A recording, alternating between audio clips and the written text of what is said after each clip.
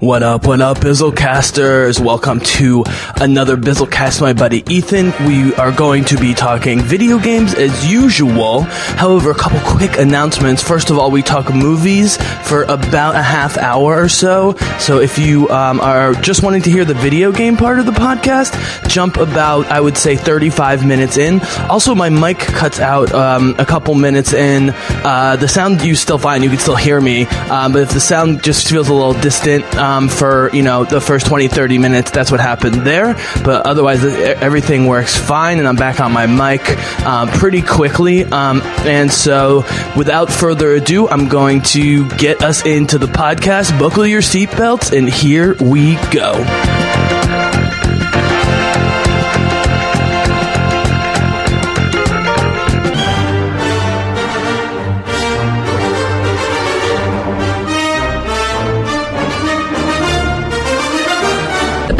Jesse, a.k.a. The Bizzle. Oh, The Bizzle, thank you. The Bizzle? Thank you, The Bizzle. Yeah. The Bizzle. All right, ladies and gentlemen of the Bizzlecast, welcome back to another Video Game Plus podcast with my boy Ethan. I hope you all enjoyed the Infinity War review I did with Maddie G.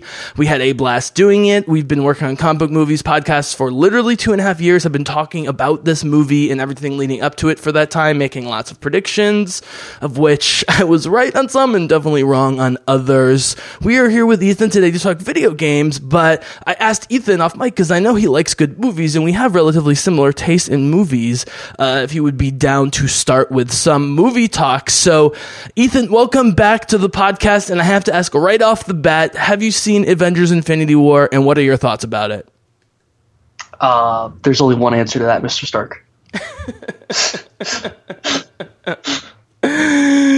Listen, if you all are turning in, you haven't seen the movie, I'm sorry, spoilers, but that's like a given. Yeah. If you are the type of person to be downloading and listening to this podcast, you've probably seen the movie. That being said, Eth, do give me your thoughts on it. You can bring in Thor, which led up to this, and even more directly, recently and brilliantly, Black Panther, which led up to it. Bring in any of those, but without being too spoilery, give me your general thoughts of the movie and just like you being someone who literally grew up as the MCU has evolved. I think as a movie overall, if we're going to not only assume but state that the other half of this movie that is not out yet, that is out next year, true, is part of this movie, then it's an awesome movie. As a standalone movie, it is fantastic every single second up until the ending, because the ending is not good unless it has another movie tied to it. So yeah, and it felt forced. I agree. It was an abrupt cut, but every single second of this movie as an overall movie was fantastic. Yeah. Like, I don't think it could have gone any other way. So, I don't want to get too old man Brenner here, but to be honest with you, like when the MCU started exactly 10 years ago with Iron Man 1 in 2008, I was not into comic books or comic book movies. It wasn't until I saw the original Avengers after the fact on DVD in like 2013, I started to get into it. And then I saw Captain America: The Winter Soldier in 2014 and Guardians of the Galaxy in 2014. And that's when I got on board. That's when I started my podcast, also because Star Wars was starting up again. But you being a kid who probably remembers when this all started, but was pretty young and sort of grown up age-wise in terms of the age that they are literally aiming for, like 8 to 25 or whatever, you know what I mean? Like at what point were you like, these movies are cool, but I don't really care? And at what point did you really feel invested to the point where you really enjoyed Infinity War? I felt, for my personal start was, I definitely did watch Iron Man and then Iron Man 2, and then I never watched Thor, but then following that, Captain America, the first Captain America, is when I really got invested. At that point, I don't know why, I know a lot of people don't like... So you were before me. No, I love Captain America, but the reason it's interesting was because that was 2011. That was before I was into it. I went back to that movie later, so you actually got invested earlier. Yeah. That's pretty cool. I mean, a lot of people... I know a lot of people don't like the first Captain America, if you look at the grand scheme of the movies, in the grand scheme of the movies, I think it's not very high on a lot of people's lists. But for me, that was like the big nostalgia start for me. I think it was kind of I think it was huge for me because it was like a coming of age in a sense for me, because I was moving from 8th grade to high school at that time. So it was like a lot of empowerment stuff for me myself. But Winter Soldier out in Guardians was like also like a bigger. Wait, Sid, I'm sorry. Start that sentence again. I cut you off by accident. Like Guardians and Winter Soldier, like you said, was like another step into it, because it was like we're building on top of another set of stories because we have to connect Avengers and Guardians in the same the same universe on top of Cap getting another story, and then what would eventually be Iron Man 3 and well, Thor 2, but who cares? So I agree with you that was the year everything changed even for the better. I don't know if you agree with me, but if you look at Guardians and Winter Soldier, they're two genre movies that happen to be Marvel movies. Like, Cap could be a Mission Impossible movie, but it's Captain America. Guardians of the Galaxy could be a funny Star Wars movie, but it's Guardians of the Galaxy. And I think that opened up a lot of people's eyes, including my own, where it wasn't just like the same comic. Because I do love all the Avengers movies, but if it's just the Avengers style feel genre-wise, it could get really old, right? Mm-hmm. Yeah. I really felt like Guardians was a huge step for people, because Guardians was so laid back, in a simple way to put it. Mm-hmm. Because it really, one, it was space. Everything is different in space. Regardless if you're a space fan or not, it just feels detached from Earth. And when you get detached from Earth, you take a giant leap of faith with however you're thinking, morals, whatever. And you just think like you think you're out there and nothing matters. And so on a ship, well, and this is why great sci-fi man characters. Yeah, with Chris Pratt. Chris Pratt is just. Oh, I want to give it to Chris Pratt because I loved his performance in the new movie, but some people were turned off because of how bad of a guy he was, and that's why he was great in the new movie. It was because his character keeps evolving to be more complicated.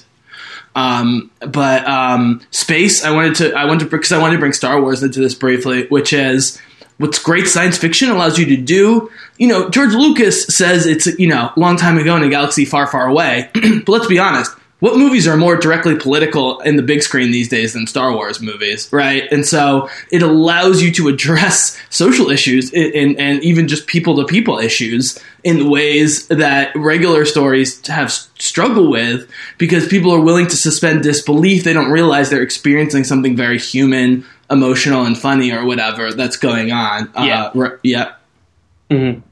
It definitely ties all back into head corporation Disney and their stance on things. So, Disney doesn't give a fuck. Disney literally lets all of their highest profile, whether it's Chris Evans, Robert Downey Jr., Ron Howard, Joss Whedon, J.J. Abrams, they are openly anti-Trump, anti-right wing, constantly posting things online. Disney has never disagreed with it. You can see with The Last Jedi, which I want to ask, I have a question about The Last Jedi. You could see with The Last Jedi that Disney must have known that was going to be controversial because of all the people of color, all the women, the way it made Luke Skywalker, traditional values, blah, blah, blah, blah, blah. And not only do they let it happen, but they've stood by every decision in it and says, look, you don't have to like our movie, but we have values here. We value diversity of all kinds, and we're going to keep doing it. And so you can either live with it or not. It was like in Beauty and the Beast even, not only did they make Belle a feminist, but they made Gaston's right-hand man a guy who was totally gay for him.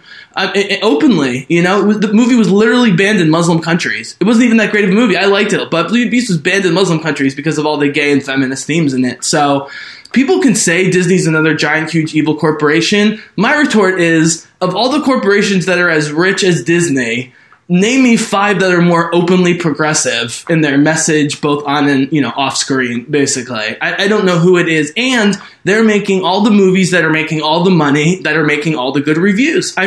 Just look at Rotten Tomatoes and Box Office Mojo and tell me they're not making all the movies that people want to see.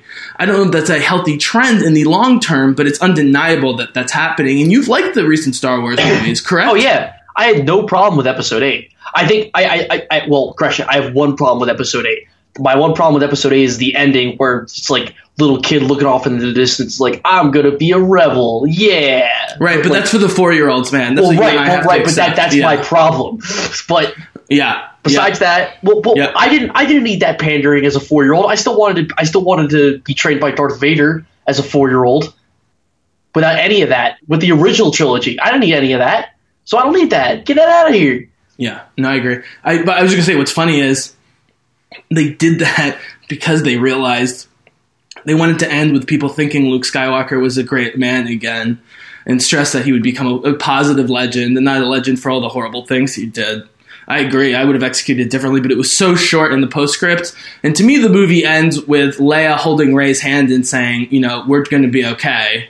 And so that moment of Leia and she Rey falls off screen because they can't. Right, but I'm saying the fact that that's the last thing we see of Carrie Fisher, that she's basically, the other thing is I consider it's a post-credit sequence. That was the mistake. They should have completely kept that scene but put it after the credits. And it would have worked great, because the closing shot should be Rey saying, how are we going to do anything? And Leia holding her hand and calmly being like, we have everything we need right here. In the Millennium Falcon with Rey and Poe and all sorts of stuff. So, all right, man. Oh, well, a couple more movie questions. Really glad you've been enjoying the movies. Again, I am, and this is the first question, because I've been consuming and loving Star Wars literally before I can remember, and I will be, when I'm like a crazy old man who barely knows what's going on, I'll just be watching Star Wars movies constantly on loop. Like, I love these Marvel movies. I like good comic book movies, but it's just not my thing as much. I'm thrilled that Marvel's doing so well. Obviously, they're both Disney. Let me ask you this. I know you like Last Jedi. I think you like Rogue One. Of the 3 new movies so far, with Han Solo not out yet, the 3 new movies so far of Star Wars, which is your favorite and why? Rogue One, because it wraps it up. Right now. Here's my thing. Because it's a self-contained story? Yeah. So here's my thing. Mm-hmm. Me personally, I love stories. I love storytelling. I love stories in general. I love characters. I just love stories. You can give me the most bland story and I can still find some redeeming piece of it and still get something away, take something away from it. You understand? Like, it could be the most bland, I do, because I openly love Rogue One to death, and I'm thrilled to hear this from you. Keep going. So the fact that it is a complete story at this point in time is why I can take away that one's the best one. Same way with, like, earlier in a couple episodes back that I was talking about, like, I cannot judge episode 7 or 8 fully until episode 9 is out. You can't. You can't do it. You can't judge 4, 5, 6 on their own. Like, if we were having this conversation about 4, 5, 6, like, people are upset because the story's not done. The story gets abruptly cut. It just does. You don't know what happens next. You don't. You have to wait another 2 years. That's what everybody's mad about. Until there's a point in time in which I know the sequence of events and I know the underlying lines, like the hints, because I know, like, in the trilogies of movies, in the MCU and in Star Wars, there's underlying hints in all of these movies that lead to the next set of events, or events that will lead eventually down the Trilogies line. Are exhausting. I mean, right. the original Star Wars was so long ago, you just watch 3 back to back, it's no problem. But, like, waiting between the years and all the talk and all the hype and everything. Do you remember the hype before The Last Jedi? Everyone was like, oh, this is going to be the best Star Wars movie no matter what. And half the Star Wars fans ended up hating it for various reasons. Mm-hmm. So all the critics loved it. All the critics loved it. Critics loved it, and the fans like me who loved it really loved it. But there were a lot of people, and I think they can be neatly divided half and half. Half of the people who hated The Last Jedi, so half of the people who saw Last Jedi didn't like it. Half of the people who hated it are just right-wing assholes who have been holding this in for 3 years since The Force Awakens came out and introduced a lot of minority and white, non-white characters and women and so forth. And finally, they just lost it with Last Jedi. The other half have genuine good points as to why they don't love it. I personally love it. I do think it's more flawed than Rogue One or Force Awakens, but I do generally love it. I think there's a division, and there's been a problem with grouping together people who didn't like it. Have you experienced, let me ask you from your friends, because I honestly, from just a demographic standpoint and anecdotal standpoint, would love to know, if you have friends, any friends of any kind, digital, real life, parents, family, whatever, who do like Star Wars, what is the general feeling in your world about The Last Jedi and the weird backlash to it? So I have 2 perspectives. I got So my friends they all liked it, but we had a late night conversation about like motives and stuff like that. And I can't quite remember it, but they all liked it. I remember that by my friends. My godfather didn't like it. He didn't like it. He thought there was not enough of what Star Wars meant to him, which was lightsaber fights, and that's the divide, and space battles. There was not enough of that. He felt like there was not enough of that. Which I can agree to a certain extent. Okay, first of all, if you want space battles, watch Rogue One. They have the best space battle of any Star Wars movie ever. It's not even close. 6. I'm sorry. Nope. I'm sorry. I mean, I love that you say that because Return of the Jedi is my favorite Star Wars movie still, has always been, and I love the space battle in Jedi. But I'm talking about if you're not a hardcore Star Wars fan and you're introducing someone now who has a sensibility for modern film about what an awesome space battle looks like, show them Rogue One, and then when you get them into Star Wars, have them watch the entire original trilogy and then the Return of the Jedi battle, which is epically spectacular. No doubt. I am 100% on board with you. Okay, clearly, I think we can agree, Jesse, that Episode 3 intro scene space battle transcends all battles in Star Wars ever. No, I'm kidding. I really thought you were going there, and I was going to have to shut you down. Because I do actually like that battle more than I used to. I think it holds up better than a lot of CGI from that age. What's his name who plays Obi-Wan is great in that movie. But Ewan McGregor, and we're definitely going to hopefully get the Obi-Wan movie everybody wants, because even the most hardcore prequel haters, like I'm a level 7 prequel hater. I've softened because I work with a lot of, as you know, younger podcasters who are slightly older than you, but not much older than you, many of whom are women, and they grew up with the prequels, and a lot of them love the prequels. So I had to tone down. I saw Episode 3 in theaters. So. Yeah, so I've had to tone down my rhetoric a little bit about it. So I'm just someone who doesn't love the prequels, let's put it that way. But even like level 10 prequel haters like Ewan McGregor in that role. So I hope we do get an Obi-Wan movie to bridge that with the old-ass Alec Guinness that we love so much from the original trilogy. But I want to really quickly, and we will get to video games, I really quickly want to go back to your Rogue One comments, because I think, let me know if I'm interpreting this wrong. But I think what you're saying is Rogue One not only wrapped up a story in a single movie, but did it so effectively and in such a cool way that it makes watching each of the new trilogy movies harder in a sense, because like you said, we're waiting for it. And so how can we score movies that are dependent on two other movies as highly as a single movie that feels like one of the most just epic action sci-fi movies of all time? Right. Yeah, it's hard to justify a story by tearing out the last. It's like trying to judge Game of Thrones as a TV series without the rest of the show out yet. Like, do we know? So is Game of Thrones finished? No, it's not. All right, the story on TV is not finished, and they're going ahead. They're skipping the books, like they're going ahead of the books, so they could make up what's going to happen. All right. Well, because the writer of the books said he went to write the show instead, which I totally am fine with. That's besides the point. And no, that's exactly the point. Is that the media moved? The media moved. George R.R. Martin said, "I am now a TV writer instead of a book writer." I'm totally fine with it. I just think it's interesting. Go ahead. Right. So they're paving the story. All right. And we do not know what the rest of the series is like, so we cannot judge the series as a whole and say whether or not it, for example, is this series the greatest TV series that has ever aired. Yeah. Versus say Westworld, which is starting now. All right.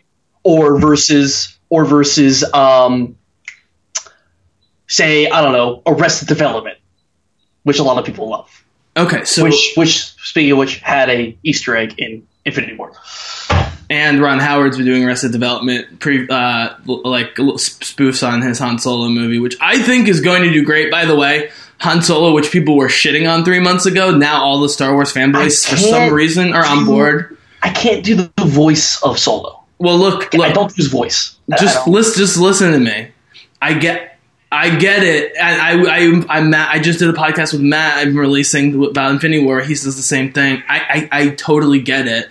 The problem is all the supporting characters are so great, especially Donald Glover, and then you have Chewie and Emilia Clarke, who's amazing on Game of Thrones and other things, like, and just the filming of Ron Howard and the Western vibe and the villains and the underworld, and people want Star Wars. All I'm saying is, man, is that less than 6 months after half the Star Wars universe predicted that Star Wars was dead, Disney was a bunch of social justice warrior assholes, and fuck diversity, and fuck Star Wars, this isn't my Luke Skywalker, all these things, less than 6 months later, it's already outselling Black Panther, which had set records a couple months ago, and Solo's opening weekend is going from $100 million to $200 million, and is probably going to beat both Rogue One and The Last Jedi in money, and probably make $1.5 billion. I'm not saying it's going to be good, and I'm not saying he's going to be a great Han Solo. It just shows you the power of Star Wars. But I wanted to say really quickly to end the Rogue One thing, man, because I love your perspective on this in relation to all this, and then we'll move on to video games, is that because of the mixed reaction to Rogue One, and because over time The Force Awakens unravels a little bit in terms of being too close to the original trilogy or whatever, you know,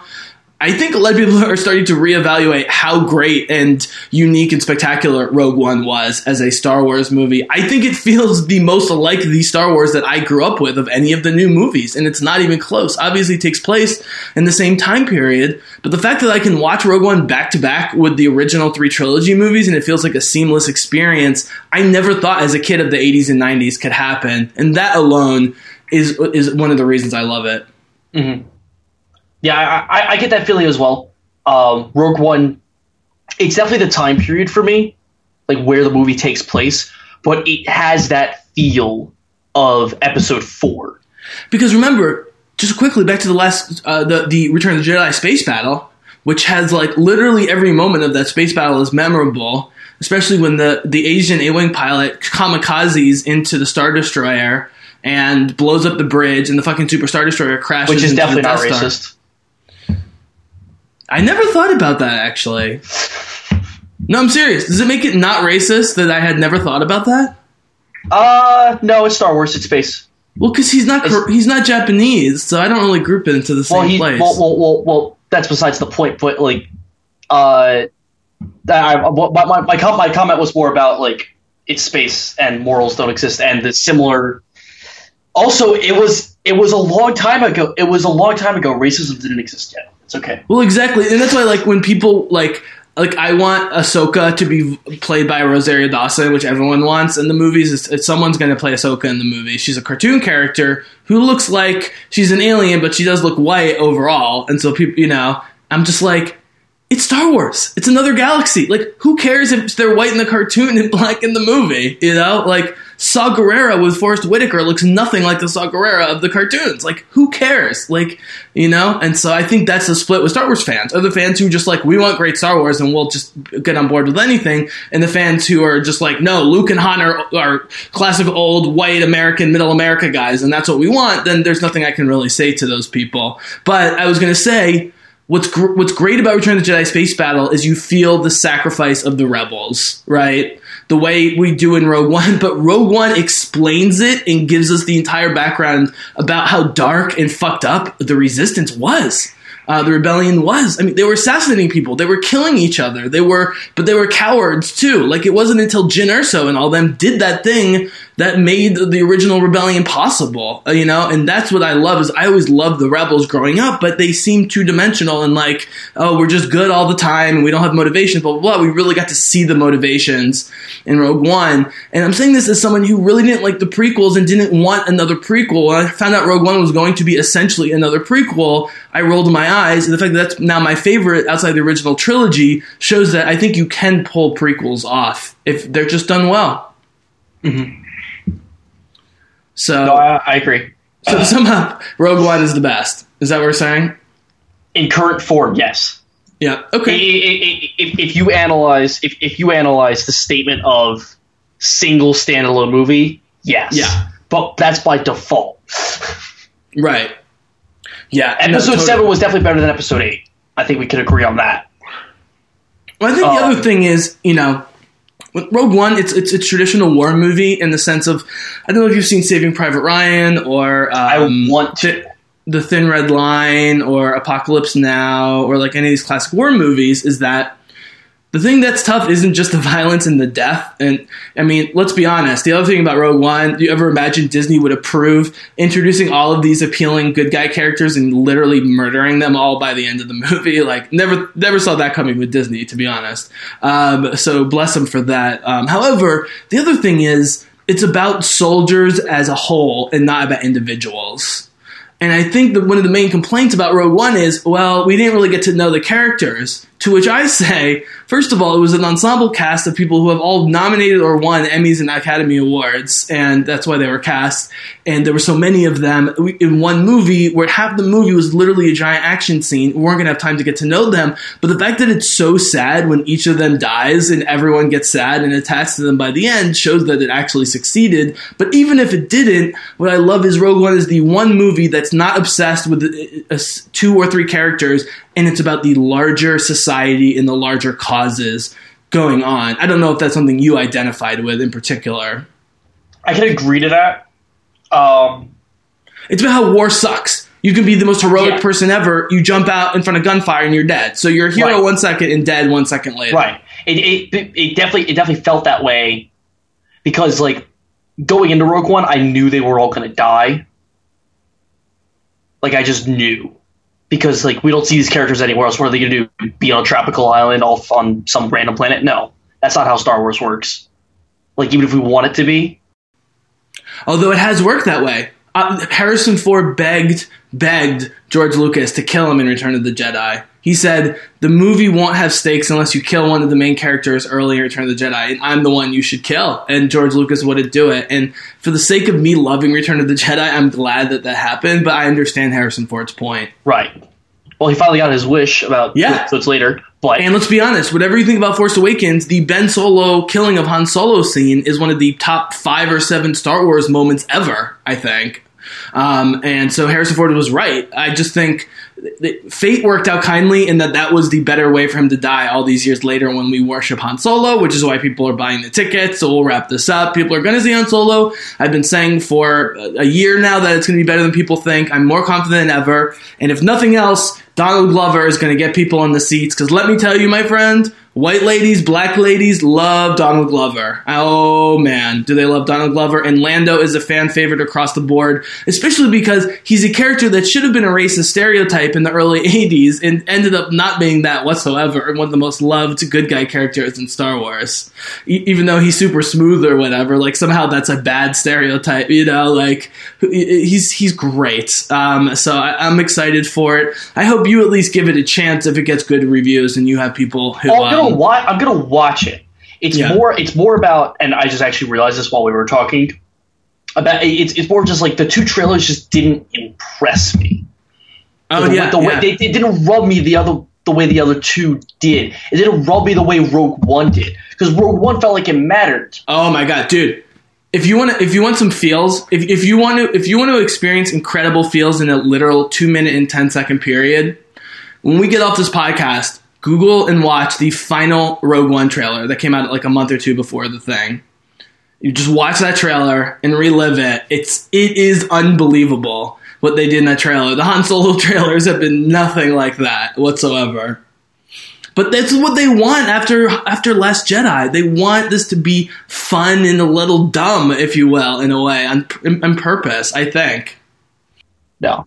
And speaking of that, I actually kind of realized, like, I know I hate his voice, but I think they did it on purpose. I think they probably casted a annoying, smuggish, asshole-ish voice for him. Dude, I'm sorry to say this, but if you watch the original Star Wars movie, with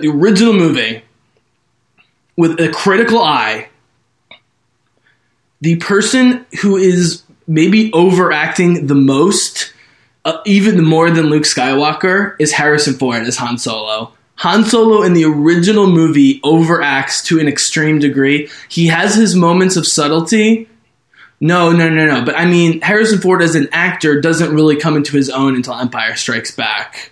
Like, it's not like a good performance from a classical perspective in the original movie.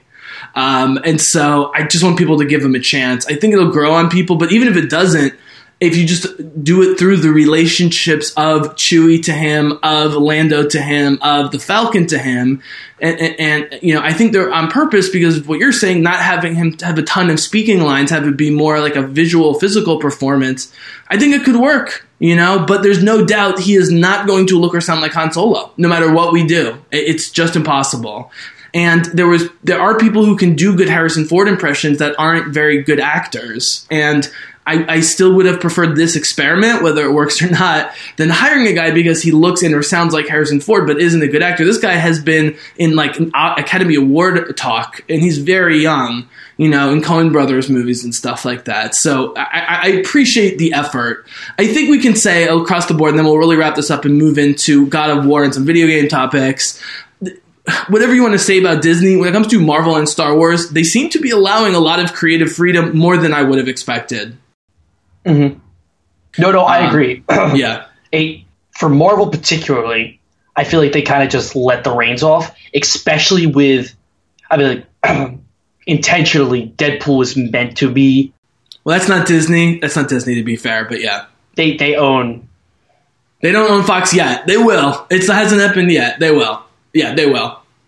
What's funny is that, really quickly, Deadpool. Are you excited for Deadpool? Of course.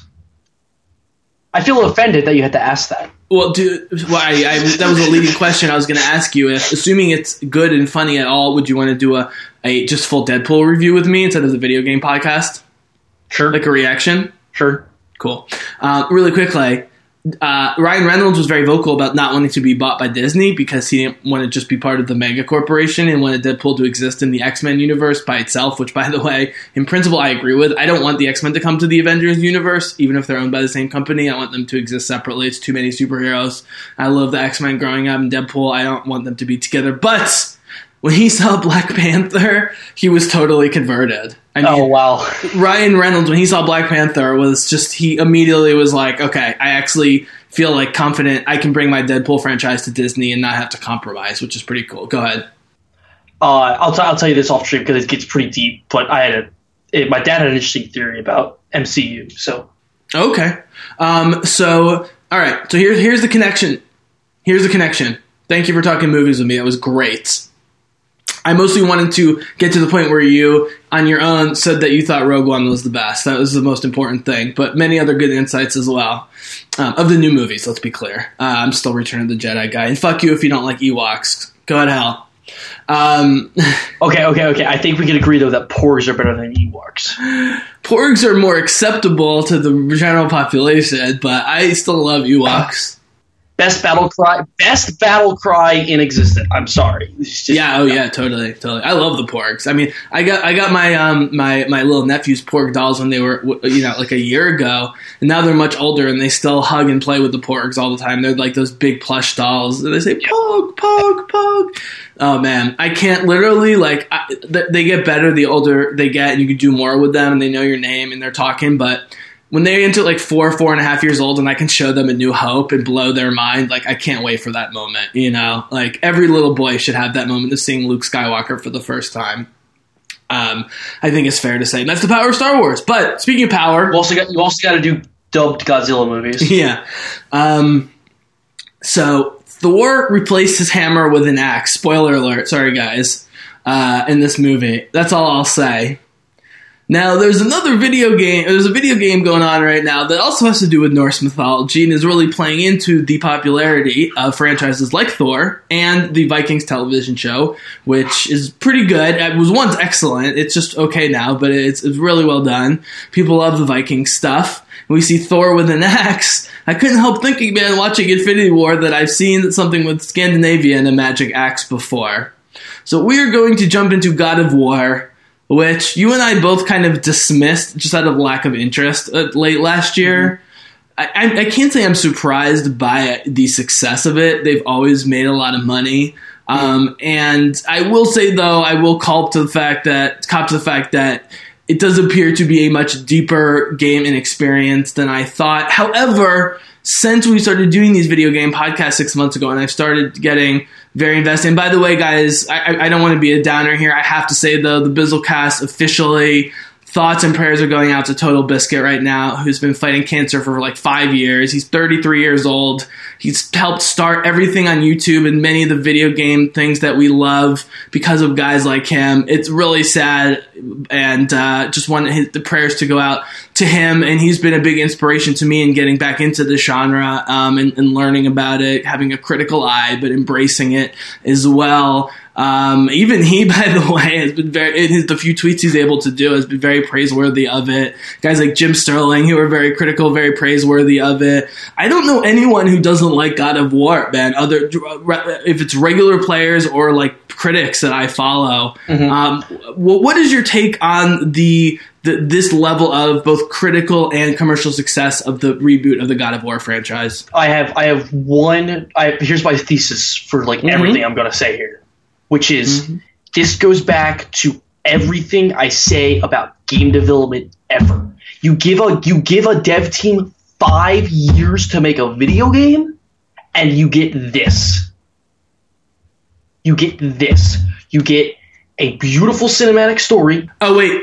So, I'm sorry, I didn't finish the fucking thought that I just had. That's going to lead right into what you say, which is I've learned about the informal bond between the Sony studios like Santa Monica, Naughty Dog, and Guerrilla, and for example. And so I understand where this creativity is coming from much more. Keep going. So you get an incredible cinematic story that is both an excellent video game and an excellent story. Like this is the pinnacle example of why video games are in themselves an entertainment art. You give an artist the right amount of time to create what they're trying to create, or entertainment food. You give the cook the right materials and the right time to make what they're trying to prep up. You get something beautiful or something very tasty. Everything about this game is an example of why game developers need time in the world in the industry today, because 20 years ago, games were made through much easier means. You had much limited hardware, so the way to create a game was much more artificial. Now everything from the insects on the ground to the clouds in the sky to the wind flowing through your hair is animated, voiced, and felt through a controller and through speakers and through a TV screen. And how is this happening? It is happening because a major corporation, Sony, is allowing the studios that they control but give full autonomy. Similarly, again, the way Kevin Feige with Marvel movies and Kathleen Kennedy with Star Wars movies are giving essentially unlimited time and money to their very, very talented writers and directors. Sony is doing this with Naughty Dog, Santa Monica Studios, and Guerrilla, and there's probably some others as well I'm missing. Killzone. Or the people who Horizon, Killzone. No, that's Guerrilla. That's Guerrilla. That's right. And by the way, in all three, let me just give you examples in all three cases. So, Horizon Zero Dawn by Guerrilla Games, they made their name on the Killzone games, which were very fun and beautiful games that did have cool world building stuff, but was mostly just ended up being shooters. And they literally canceled all of their projects, including a successor to Killzone, to work on Horizon for like 6 years. And Sony was cool with it, and we see the results. God of War. God of War has been a on-rails action game for a decade that has always looked good and been cool, but is so over the top. The main character is annoying. It's like too bloody. Like it should never have sold as much as it did in the past. And now they've turned it into a semi-open world / Uncharted / father-son, emotional storyline. Even Naughty Dog, man, with Uncharted and Last of Us, they used to make like bizarre platformers like Jack and what the hell was it called that nobody even plays? Like almost like And Crash Bandicoot. I mean, Crash Bandicoot is from Naughty Dog Studios, which is why in Uncharted 4, at multiple points, you can play Crash Bandicoot as a minigame in the game. They made like stupid-ass platformers. They've all evolved into these creative studios focusing on telling narrative, building character, and great dialogue writing on the level of the best movies out there. It is an art form. You're right, man. I'm very impressed. It's beautiful what you can create when you're given the time. When Zelda had 5 years, they came up with Breath of the Wild. When how am I just forgetting their name? People who make God of War. They're just called Santa Monica Studios. When Santa Monica Studios gets 5 years to make God of War, they make God of War. All right, and that is why it is currently a Game of the Year contender. People forget, by the way, that God of War 2, although it came out on the PS2, came out while the PS3 was out, and what looked so good that it actually looked better than most of the few games that were out for the PS3 at that point. Mm-hmm. Yep, not surprised. But that was looks. That wasn't personality. If you know, yeah. I mean, like, let's be honest. Like, this God of War step, it's less impressive to me because I feel like Guerrilla with Horizon and The Last of Us with Naughty Dog, as well as Uncharted with Naughty Dog, they've already done it, and with new IPs, so it's slightly less impressive, but nevertheless, it's a little different than, Sea of Thieves. Well, yeah, definitely. Well, Microsoft pushed their release. And let's flip it to Sony. Sony. No Man's Sky. They rushed No Man's Sky. Look what No Man's Sky came out, and just a year from its release. All right, almost two years from its release, they're putting out No Man's Sky next, which is a huge update. They claim it's going to. If a streamer I watched has said a couple points, and I agree with all three of the points. If No Man's Sky throws in the multiplayer they promised from the beginning, the rich vegetation, the beautiful landscapes that they showed off at E3 demos into all the planets, and they throw in more to do, there's no reason not to play that game. And there is no reason. Like, if they give us eventually what they promised, there's no reason not to play that game. There's no reason not to. Yeah, so young and optimistic. Absolutely. They dicked over people. Now, listen. I'm not saying they will get it done. What I'm saying is if they get it done. No, I hear you. But look, I need to steer back to the main point here, which is even if they released it and they literally got a giant bag of human feces in the mail and that was it, they're still on top because all of these other projects are so critically acclaimed and making so much money. It's like hold on. Just a movie comparison. By the way, Disney making all these great movies, they already control about 70% of the movie year. After Solo, they're going to control about 85% of the movie year. By the way, they released A Wrinkle of Time, which nobody saw. The critics panned, and the people who saw the movie hated to extreme levels. That was also Disney. Everyone's forgotten about it because of Black Panther, Infinity War, and Han Solo. So I feel like that's the situation there. Mm-hmm. I was more of just trying to point out the fact that like there is blame on both sides, but that's just the hammering home more the point about God of War and how important it is to leave developers alone when they're working. Okay, so let's take a step back. Let's do a little inside the actor studio for the video game industry here, because I'm really interested in this. And you know a lot about this. You also know a lot about Nintendo. So if you look at Sony's relationship to Naughty Dog, Guerrilla, Santa Monica, and so forth, how does that compare to the quote-unquote in-house development that happens at Nintendo, which I know are different developers and writers who are all legends doing these franchises? Mm-hmm. Is it a similar degree of autonomy? Is there more control? Is there less control? So the way I always compare when you're thinking about Nintendo versus other products is Nintendo is to Apple as Windows is to everybody else. All right? Everything in-house is happening the same way Apple is doing everything in-house. All right? Everything is perfectly crafted over at Apple to specifically work with Apple and nothing else. It's not meant to run any other way. Same way in Nintendo. It's only meant to run one specific way, and that way is fun. or for Apple that way is a quote unquote great product. No, it's fun. It's fun. That's the thing. I mean, that whatever you want to say about iPhone or Mac OS, it is relatively fun to use and not a chore the way Windows is. It doesn't make it better, more powerful, more intuitive, or whatever, but it is more fun to use, which is why people older than 40 prefer to have iPhones because, let's be honest. Yeah. Well, I was just taking a shot at Apple, but that's besides the point. No, you took a shot at Apple, but you gave them a huge compliment by comparing them to Nintendo. So I'm not. Right. I don't care. Yeah. Well, that comparison is apt. I have no problem with that comparison, but they're also fiercely defensive and protective of their in-house software and hardware the way Nintendo is. Absolutely. You find other stuff like so Nintendo So a bunch of Pokemon fan-created games came out on the web like a while back, like a couple years ago.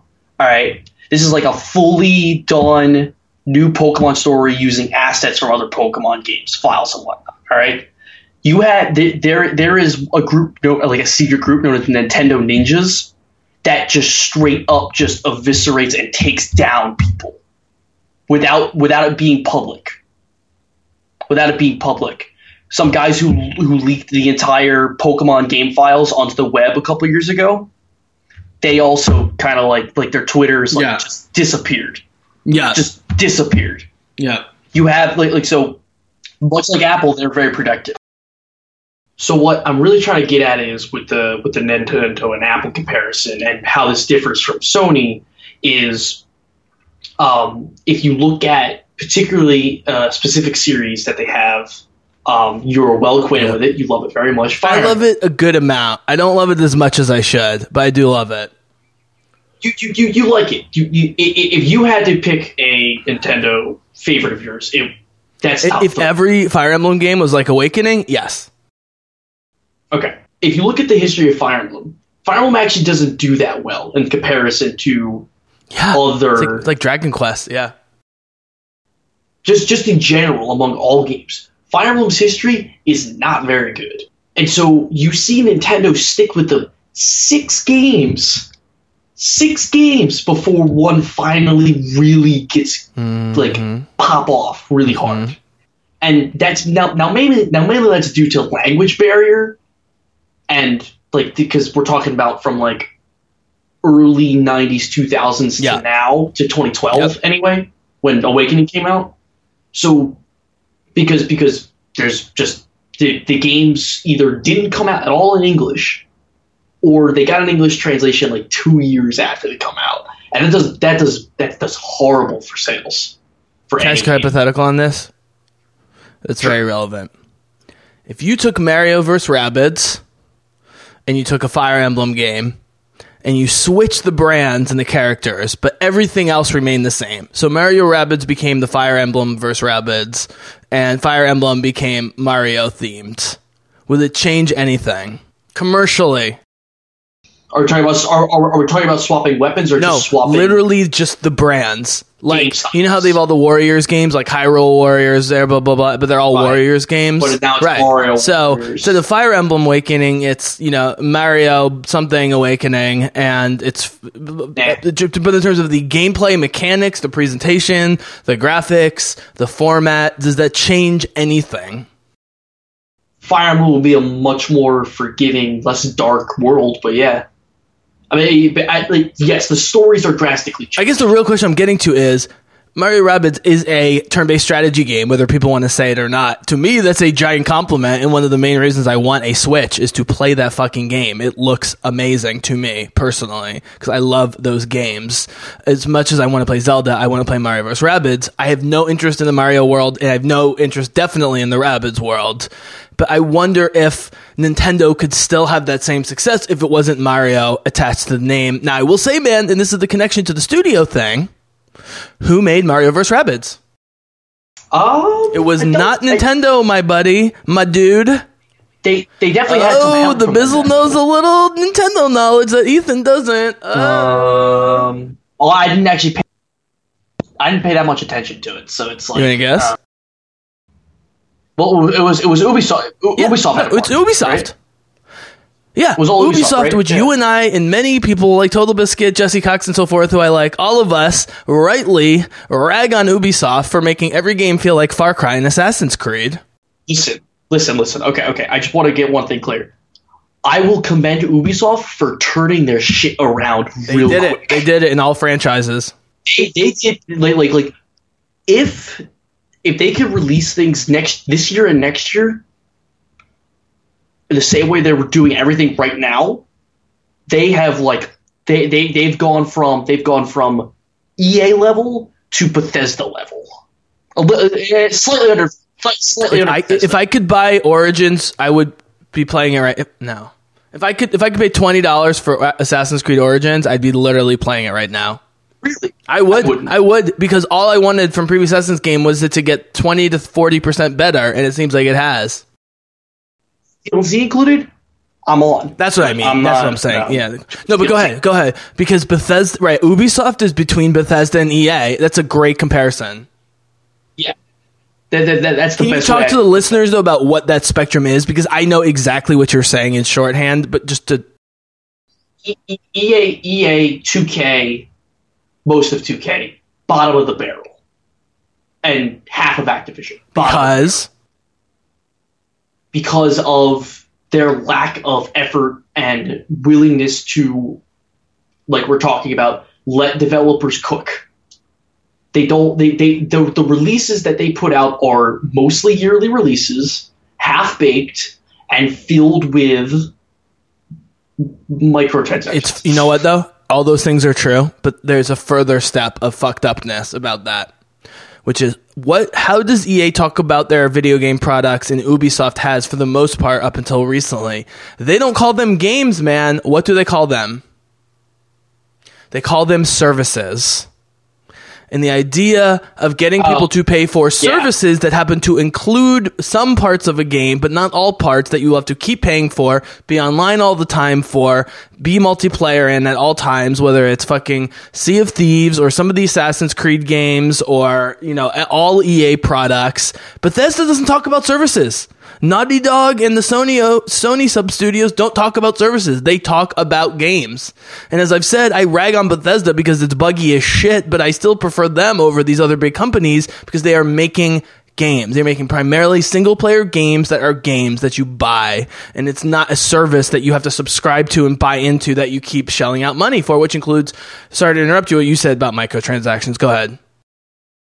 We just quick side note. We really got to get you to play Fallout New Vegas, and so you can feel a little bit better about Bethesda. Oh, I know, because I suck John Gonzalez's dick for writing Horizon Zero Dawn, so it's not a hard sell. I have a PS3. If someone wants to give me a copy of Fallout New Vegas, I got my PS3 20 feet from here. I will plug it in and I will play the fuck out of that game.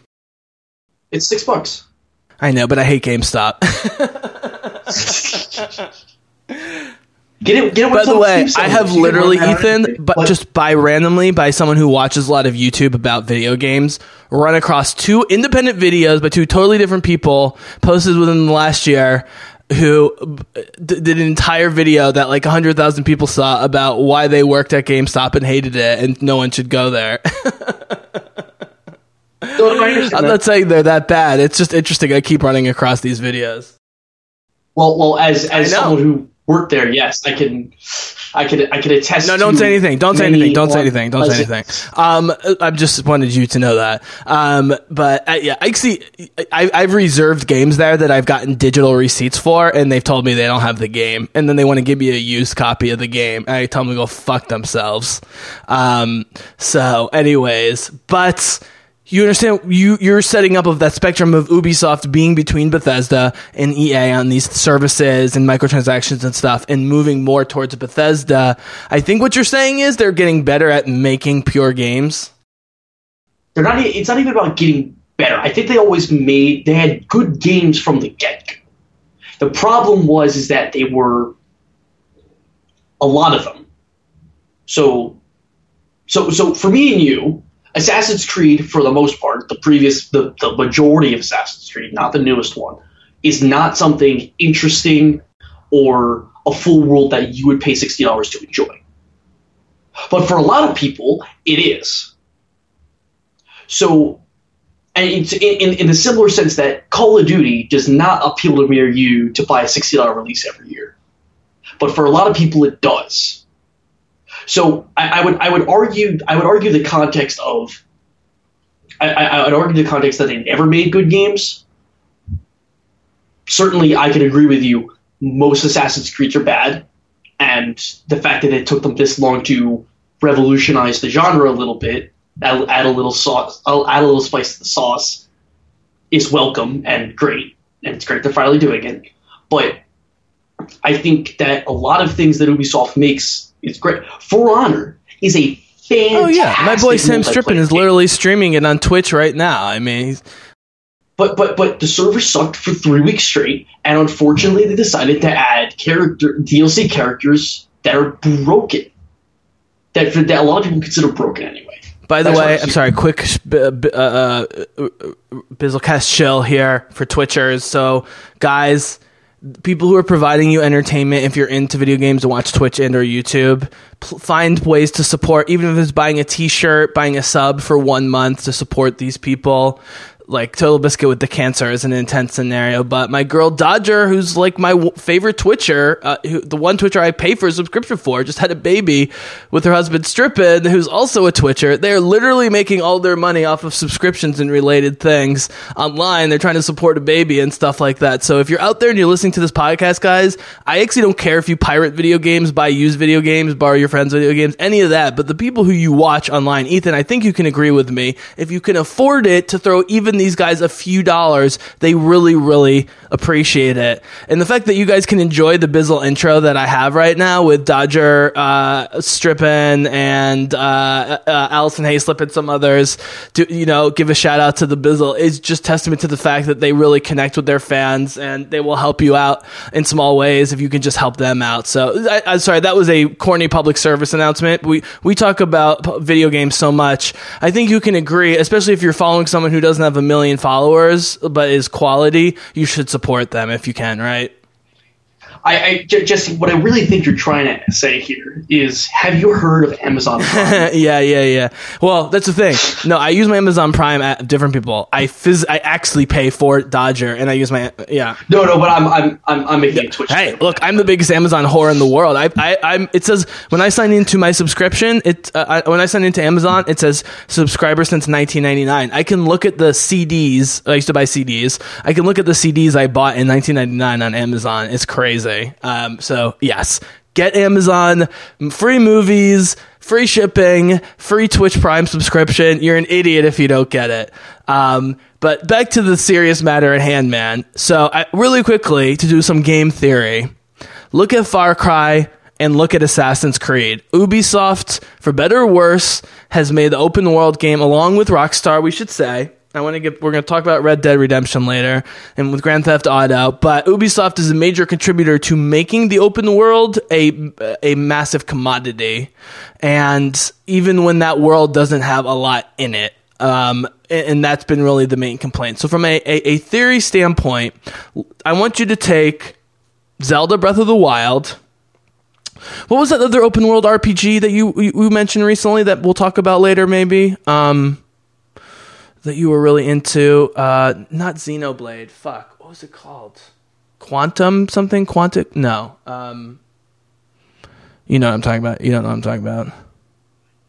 I don't think I do. So we'll take Zelda, take the better parts of Xenoblade, take what you've played and what you know of Horizon, what you know about Witcher. Why are those games, in most people's opinions, if not all, superior open world games to Assassin's Creed, Far Cry, and those Ubisoft Watch Dogs, those Ubisoft games? I would actually, just to actually level this here, I would equivocate, not on the same level, but I would definitely bubble Far Cry 5 with Witcher, Horizon, and Zelda. I mean, from a critical artistic standpoint, that's not supported online. Yes, I would. I didn't think you liked Far Cry. None of those games have guns in them. No, you're not talking about Far Cry. Far Cry has tons of guns and bazookas and stuff like that. You're not right. But that's why I'm grouping. But a lot of people are drawn onto the open world gun aspect of Far Cry and how it. So how is that grouping with bows and arrows of Witcher and Horizon? Because magic does not appeal to everybody, Jesse. I'm sorry. No. But I'm confused about what you mean by grouping. Well, you were differentiating Far Cry as a Ubisoft you mean in terms of a genre comparison? Well, no. Well, you were separating Far Cry as an open world Ubisoft product from the three masterpieces that you just mentioned. I'm still not catching on, because to me, Assassin's Creed and Far Cry, a lot of elements of those appear in Witcher and Horizon, and vice versa. So I'm not really. Oh! I misunderstood your question. I apologize. Yeah. I'm saying why are some open world games lauded for being open world, and others like Assassin's Creed and Far Cry, at least up until recently, been criticized for being open world? Was really my question. I haven't heard too much criticism about the Far People Cry aren't ripping it, but it's not being like Game of the Year talked. Like Witcher was a unanimous, Horizon was up there with Zelda. That's why I brought up Witcher, Zelda, and Horizon, all Game of the Year or, runner-up Game of the Year contenders in open world. Assassin's Creed, and let's be honest, the fact that Dragon Age Inquisition won Game of the Year, I don't know any major game people that I follow that thought, even if they liked Dragon Age Inquisition, that thought that was a good idea. And they still... It was the only option, to be honest, though. That's because it was the only option. That's still not a good idea. I mean... But you well, welcome to 2015, 2016 gaming. But all right, let's. I'm trying to get us back on the same page here, which is, let me be more specific. If you make an open world, it should be because your story and character narrative and world building requires it. Right? Guerrilla Games specifically did not want to do an open world. And then even when they decided to do Horizon, it was going to be a limited open world. And they specifically make the first 3 to 4 hours very linear. And then the 10 hours after that, you're mostly in the same area, but you're not restricted to the area. You physically can go anywhere at that point.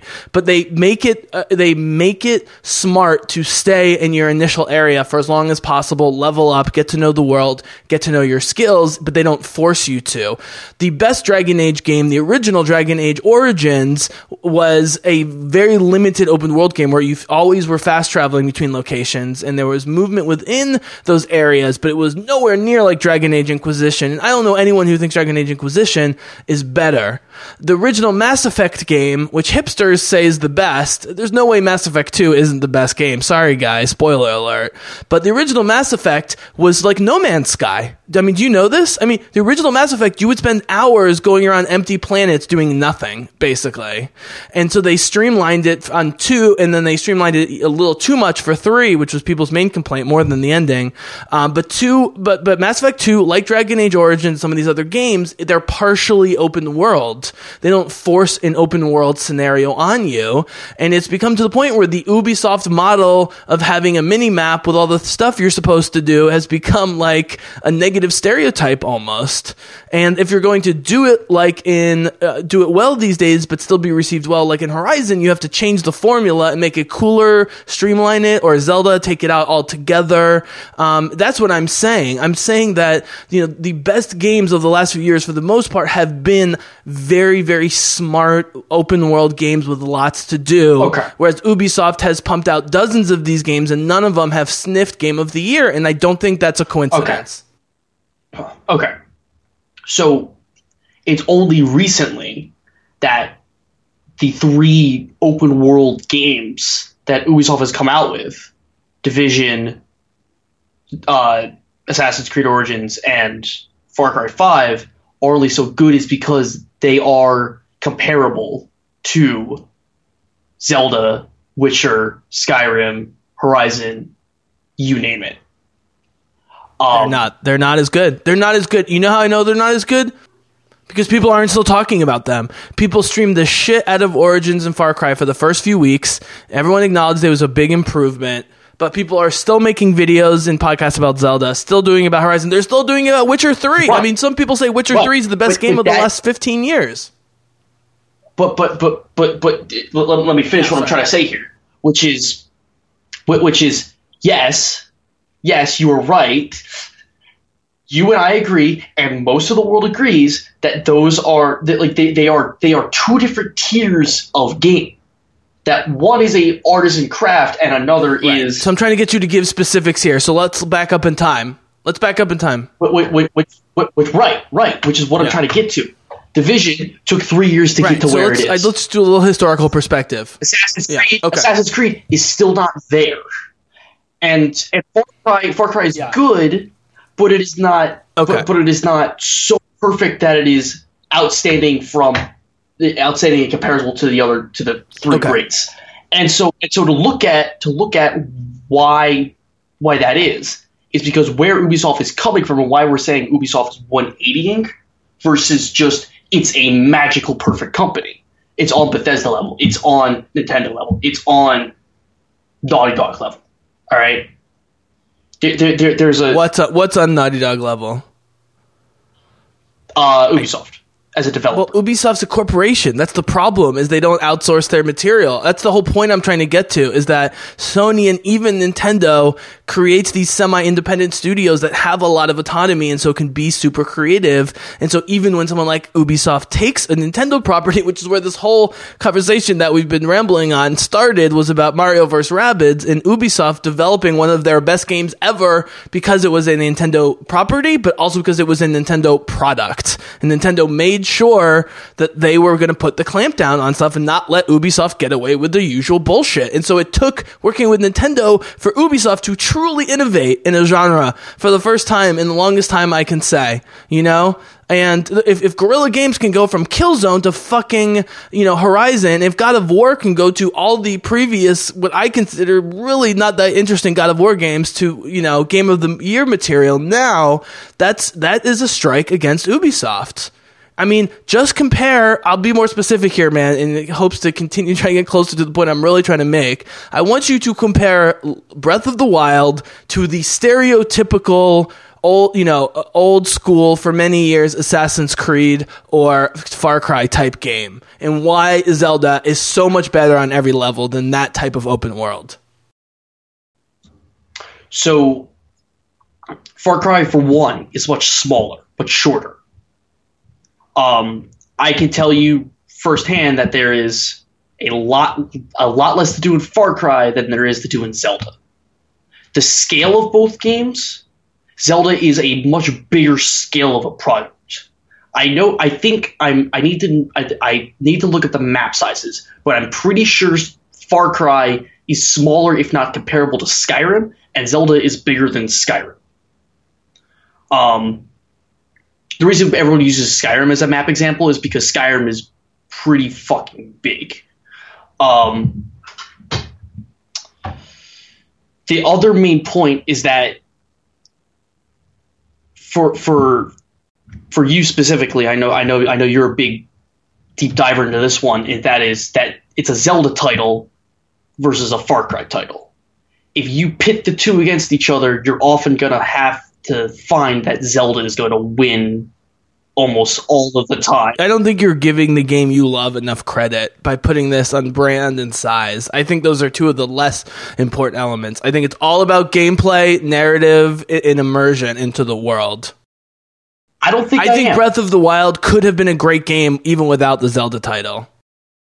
Let's run the two down right now. All right, Far Cry has. No one knew who Aloy was. Who the fuck's Aloy? Right, but well, I'll compare those two as well. All right, I'll compare those two as well. Far Cry has, this is going to get really deep. So let's that's what I'm trying to get us. Go. Okay, so Far Cry. Let's just do Far Cry versus Zelda as an example. That's what I said. All right, Far Cry. If you take the two standalone titles and you take out the names, all right, Far Cry appeals to a much wider audience as it involves America, guns, and a whole lot of other stuff. Agreed. All right. Already, it has a better narrative because Zelda's story is the same one that is told over and over again. And yes, I know I'm avoiding names in this, but it is the same story as almost. It's a very generic story. Zelda has a very generic story. In all the Zelda games, including Breath of the Wild. The outlying, sorry, I'm going to, again, a game I haven't played a ton, but I know a lot about from you and other people. I will say the outlying mission and story of Zelda seems very superficial, but the stories told within your game experience are highly varied and very deep. Well, that is partially due to the fact that Zelda is an open world game and what you're experiencing through the world. And has great writing, and this is where I'm trying to get us, man. I'm just going to push us there. It has great writers on all levels, and it's a priority they have great writers. It's not always been the case that Ubisoft games and EA games want great writers, need great writers. Activision games prioritize it. Even the StarCraft series under Blizzard, but owned by Activision, the story element went way down from the original series than it used to be. That used to be what made StarCraft great. Not that it was a great real-time strategy game, which it was. The game is way better now than it used to be, but the story is far inferior. It's just less stressed. Nintendo and the Sony studios and these studios and indie game developer studios, the good ones, they are stressing story, narrative, and whatever else to get people invested. And God of War did it too. I mean, Guerrilla Games literally didn't hire anyone in-house to write it. They hired John Gonzalez, who did fucking New Vegas Fallout, which we were talking about, to write the story because they knew didn't know how to do it. And a lot of studios don't have either the balls or don't care enough to prioritize writing to that level. And that is why the movies that are making the most money right now, Ethan, to tie it all together, are literally about kids running around with laser swords and comic book movies where people are dressed up like spiders and ants and there's magic and people in super suits. Those are the movies making all the money, not Mission Impossible, not these spy thrillers, not the Bourne movies, not the James Bond movies. It's because they're prioritizing the writing even in these ridiculous film universes. That's why people are seeing the movies. And that's why Zelda and Horizon and Witcher in these games are so much better than what we've seen from companies like Ubisoft. So what's changed? So you think things have changed. So how's it changed? So you kind of took the nail in the coffin and proved why the games are a higher tier up. In essence, those three games, and to a certain extent Skyrim, but I know you hate Skyrim. And I don't hate Skyrim. I'm angry that I had so many bugs I was unplayable. That's the only thing. Okay. By the way, if I were to ever, for some reason, get offered a great PC gaming rig and was able to get the newest version of Skyrim with all the mods and so forth, hypothetically speaking, I might play Skyrim on a PC with all the mods and updates. I'm just saying. Okay, I understand what you're trying to say. But let's. I want to add two more titles here. I want to add Fallout New Vegas and Fallout 3. What all of these games represent and have in them is a world that you as a player live through, that you can see regardless of what area you're in, is a world for all intents and purposes. What Assassin's Creed Origins is finally doing, what Division is finally doing, what Far Cry 5 is finally doing, is starting to live through a world that they are creating with their open world. Assassin's Creed is a quote unquote open world game. It is. But it doesn't do a very good job of selling you the world. Yes, you have an environment and you have a pretty environment and you have a pretty world, but that doesn't do much for the stories you're living through. All right? I'm with you. I'm following. Keep going. Zelda, you can go and visit the different villages in the game. And each one is a different environment, has different people, has different rules to a certain extent by some of the villages live. But it doesn't do a very good job of selling that, like how the villages are independent from each other necessarily. That they're all outlets for you to buy new clothes or whatever. Whereas the other games all do their own little thing with how villages interact. And that is what that does is create a difference between the games that tells you what the world is like and how it's special. Far Cry 5 starts to do that. Assassin's Creed starts to do that. Division doesn't really have that, but it's more of a part of its narrative. But these games are finally starting to do that. Whereas these games have already done that. You've not mentioned, I believe it's an Ubisoft game that proves that they're changing, and maybe more dramatic than anything you've mentioned, which is Tom Clancy. Fucking Siege. That's Ubisoft. Division. And Division. Division's Tom Yeah, but Clancy. Siege is the one that everyone's coming back to, it seems like, and is praising these days. Oh yeah, but we were all No, I know, but I'm saying I this is my fault for forgetting that this is an Ubisoft game. I think it's an Ubisoft game is what I'm asking you. I can't remember. Okay, yes, it is. So if we want to talk about Siege for a second, like so you see it with the BR craze, with the Battle Royale craze, and how Fortnite's taken off, and how PUBG took off, and then Fortnite took off, and how Fortnite's doing. You see it as the arena shooter. The standard COD shooter that you and I from Modern Warfare 2 know is not new. It's not interesting anymore. It's not special. It's not fun to play, fun to engage in the way we have for years for the modern gamer. It's not new. It's not new. It's not interesting. There's no flair to it. All right. What Siege does is it takes an already existing arena shooter, CS:GO, and it adds 90 new things to it and says, hey, play our game. You can be good at this and have fun while playing this. Fortnite takes an already existing game mode, a battle royale, and on the top of it, a building mode where cover is no longer a situation of there is no longer a need for cover. The world is now to your bending, because you can create cover and buildings anytime you want. And so what you're seeing is people wanting to go to these new and interesting modes because they are more fun to play. They are more competitive than what people have been playing for a while. Because CS:GO, 20-something years? Call of Duty, we're coming up on 20-something years. How many... I asked you this, I think, 1 or 2 podcasts ago. Roughly how many hours do you think you've put into Zelda? And I'm going to give my answer on this with Horizon in a second.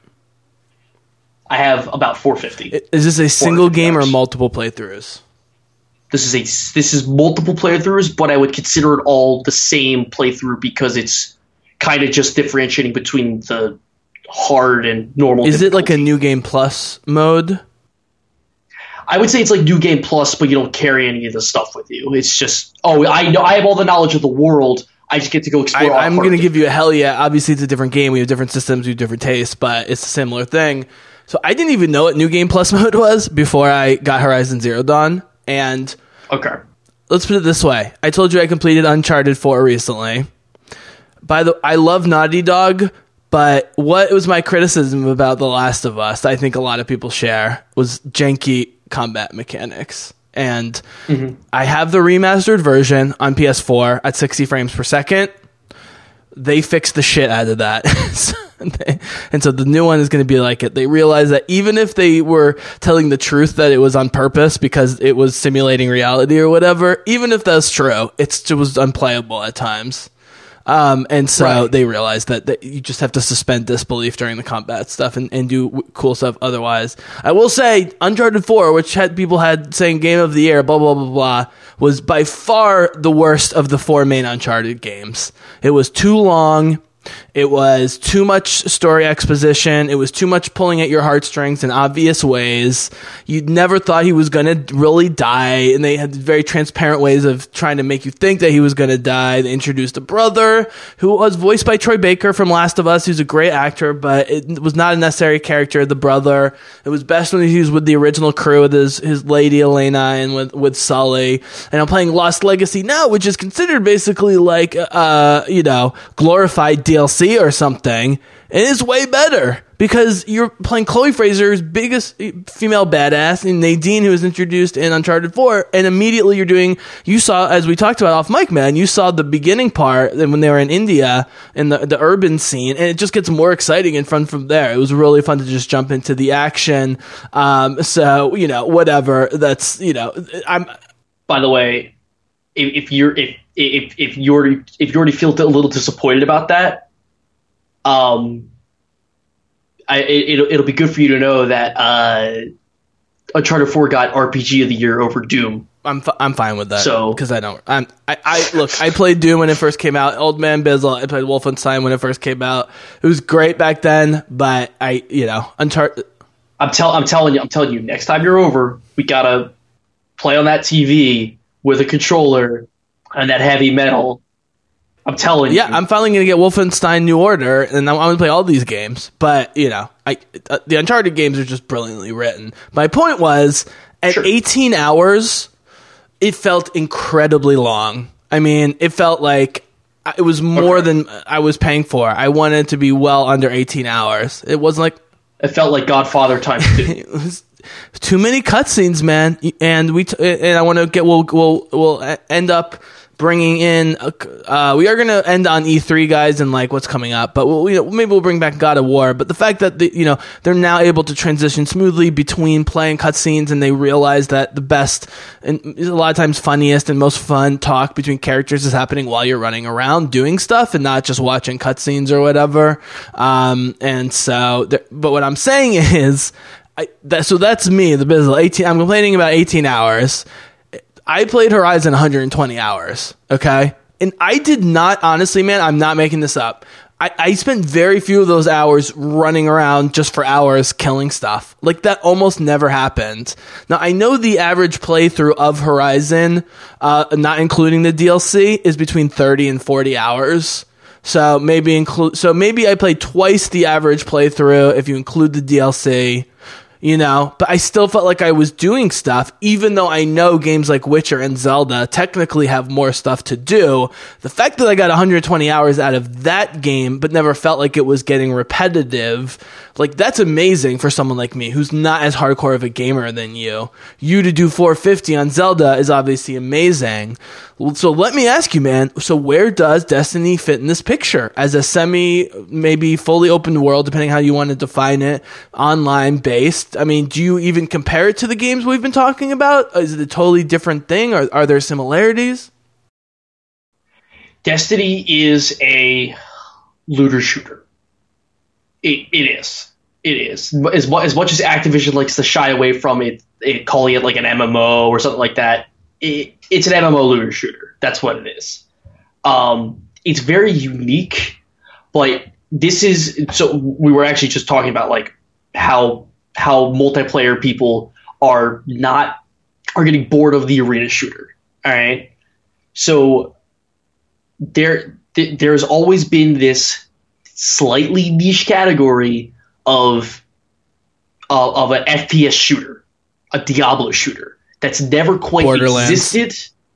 Well, Borderlands is an example. It's the only one I know. It's literally the only one I know.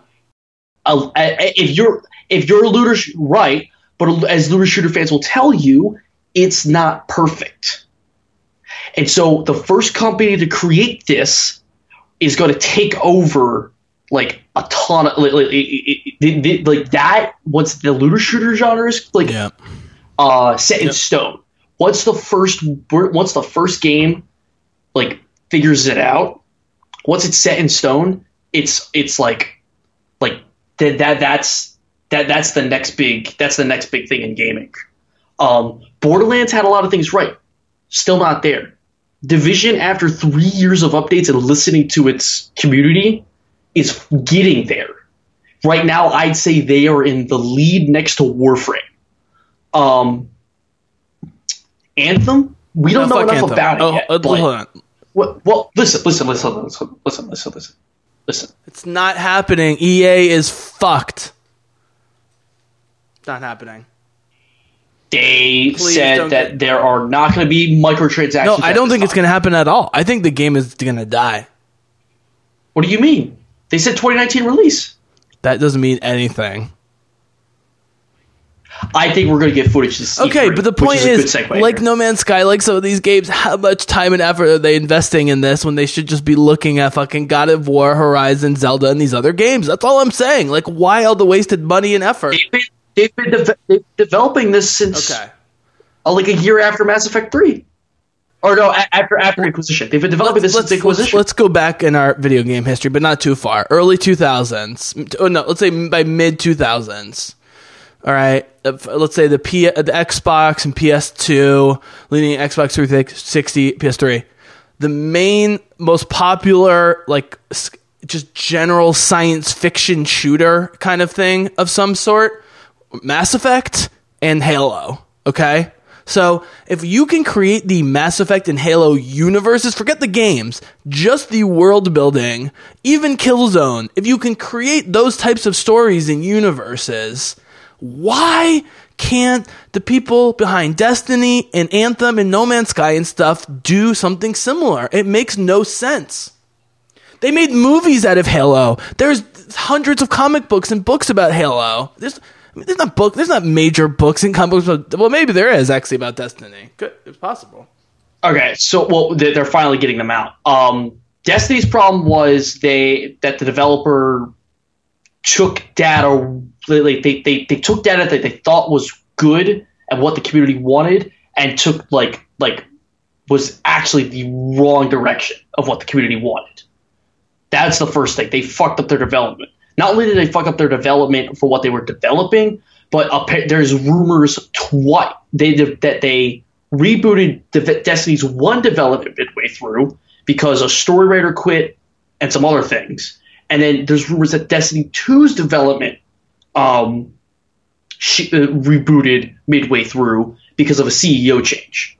Now, those are excuses. Those are just the facts.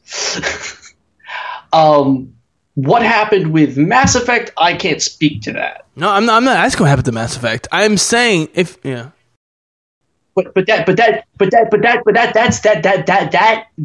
That's a situation in which that's how you fuck up a game real easy. What's considered the worst Assassin's Creed game in your opinion? Here's the funny thing is, in my opinion, I've only ever played that you've one, heard of. The ones I hear about the worst of are 3 and Syndicate. And what defines Syndicate? What defines Syndicate was multiplayer play, and what did they do immediately after Syndicate? Is take out multiplayer. You're thinking of Brotherhood. You're thinking of the one that's co-op. I'm talking about fine everything in the Mass Effect 3. The Assassin's Creed 3 series or whatever was increasing multiplayer focus, and then they took it out completely. You cannot. This is the point I guess I'm getting to is you can do looter shooters, you can do MMOs, great. I'm behind it. Battle Royale, awesome. Go to town. But if you're going to make an immersive single-player open-world experience, it has to be single-player only and fuck the multiplayer. Even with Mass Effect 3, you can tell that resources have been taken away from the single-player towards multiplayer, and it showed in the game. And that's ultimately what people are pissed about. That's my only point about this. My only point about Destiny, by the way, I'm just saying, like, can't they hire someone who wrote the original Halo and Mass Effect games? Someone like John Gonzalez from, Destiny's story is incredible. There's so much good stuff there. It's just not portrayed well. There's not enough time to throw it all into the game. You're right. Well, that's what I mean. I'm not saying it's a bad universe. That's what I'm saying. I'm saying hire writers and make writing more a priority. Well, no, they have them. That's not the problem. The problem is there's no feasible way to put it in game. What they need to do is create a codex tab like every good RPG game has and throw it in game, and you could just read the codex pages. But they don't do that. You know what codex is, right? I do. So let's get back to the main point here, which is I want you to openly praise Sony, right, for how well they're doing right now. I want to hear it come out of your mouth because you know they're kicking ass. I will praise the 3 developers who created excellent games. I will thank Sony for putting their development money into it. I'm not going to praise Sony. I'm messing with you. Oh, the non-jokey question I did want to ask was about why when you look at two Japanese companies, Sony feels like an American company. And this has been the case since I've been a kid. I've been buying Sony headphones and other audio products. And honestly, no matter what the price level of Sony things I bought, including headphones of all types, I've almost never been disappointed by Sony products since I was a kid. So this is like growing up in the 80s and 90s, but they've always felt like an American company that we knew was based in Japan, whereas Nintendo feels 1000%, for better and worse, like a Japanese company. And we know there's conflict between what's his face in Nintendo America and Nintendo Japan. That we know that there's controversy because streamers. What do you mean? They love each other. Streamers. It's not that they don't like each other, but streamers and game people who cover games are so afraid of showing or listening to like 2 seconds of anything from Nintendo for fear of getting their entire life destroyed by them, because the Japanese just have a different approach to these things than in America. And I think that's the fact that Nintendo's never making enough product and is always cracking down on streamers. It adds to their mystique. There's no question. It's like the hot girl that plays hard to get. Nintendo is completely the hot girl playing hard to get. But you know what? Sometimes the hot girl never gets the guy because she's playing too hard to get. And I think Nintendo, it wouldn't hurt them to open up a little bit and actually give people what they want. People want to give Nintendo their money. Maybe you can explain to me why Sony is happy to take everyone's money and Nintendo only wants to take our money sometimes. In what situation? And the fact that they could literally make billions of nostalgia dollars. They didn't make enough of the NES things. They didn't make enough of the Super NES things. The Switch, it was impossible to get. There were more copies sold. There were more copies sold of Breath of the Wild than the Nintendo Switch itself for a while in the beginning, because people could get the game and they could not get the system. That is ridiculous. Because Nintendo plays safe. They don't make more than they will not sell. I mean, if you don't want to make all the money you can make, I'm fine with that as a socialist, but it just doesn't make sense. Okay, that is why. Now they finally started remaking their NES and SNES classics again. But what I can tell you is that is why. Is that they like to play safe. Mostly because they saw what happened to Sega a while back, and it's just kind of been a company policy, I think. It's more of a the formula is not broken, so let's not fix it. Okay. All right. So here's what we're gonna do. I have a very brief comment to wrap up God of War, which we never ended up talking about it much, which again, because neither of us are interested in the property. So that was more a launching point into all this other great conversation we've had. I'm just always pushing for us to, reach deeper, like, I don't know, like we're so theorizing on a lot of this stuff. Obviously guys out there who are listening. So we're just trying to have good conversations. And then, I want to hear a little about Nintendo, and then you'll lead Nintendo into E3, or maybe it'll start with Nintendo at E3 or something like that. So wait, hold on. Let me just wrap up that real quick, and I'm going to throw the rest of that to you, which is, I've seen about 5 or 6 hours of Cox and the Completionist playing God of War, and it looks great and sounds great, but I wouldn't put the word transcendent next to it. For what I've seen compared to Zelda, Zero Dawn, even the 2 hours or so I've seen of Nier, of what I've seen of Persona, of what I've played and seen of Witcher, I don't feel like God of War is on that level. Again, guys, I'm not playing it, but I am watching gamers who I respect or at least enjoy, and I'm watching it closely in terms of the mechanics.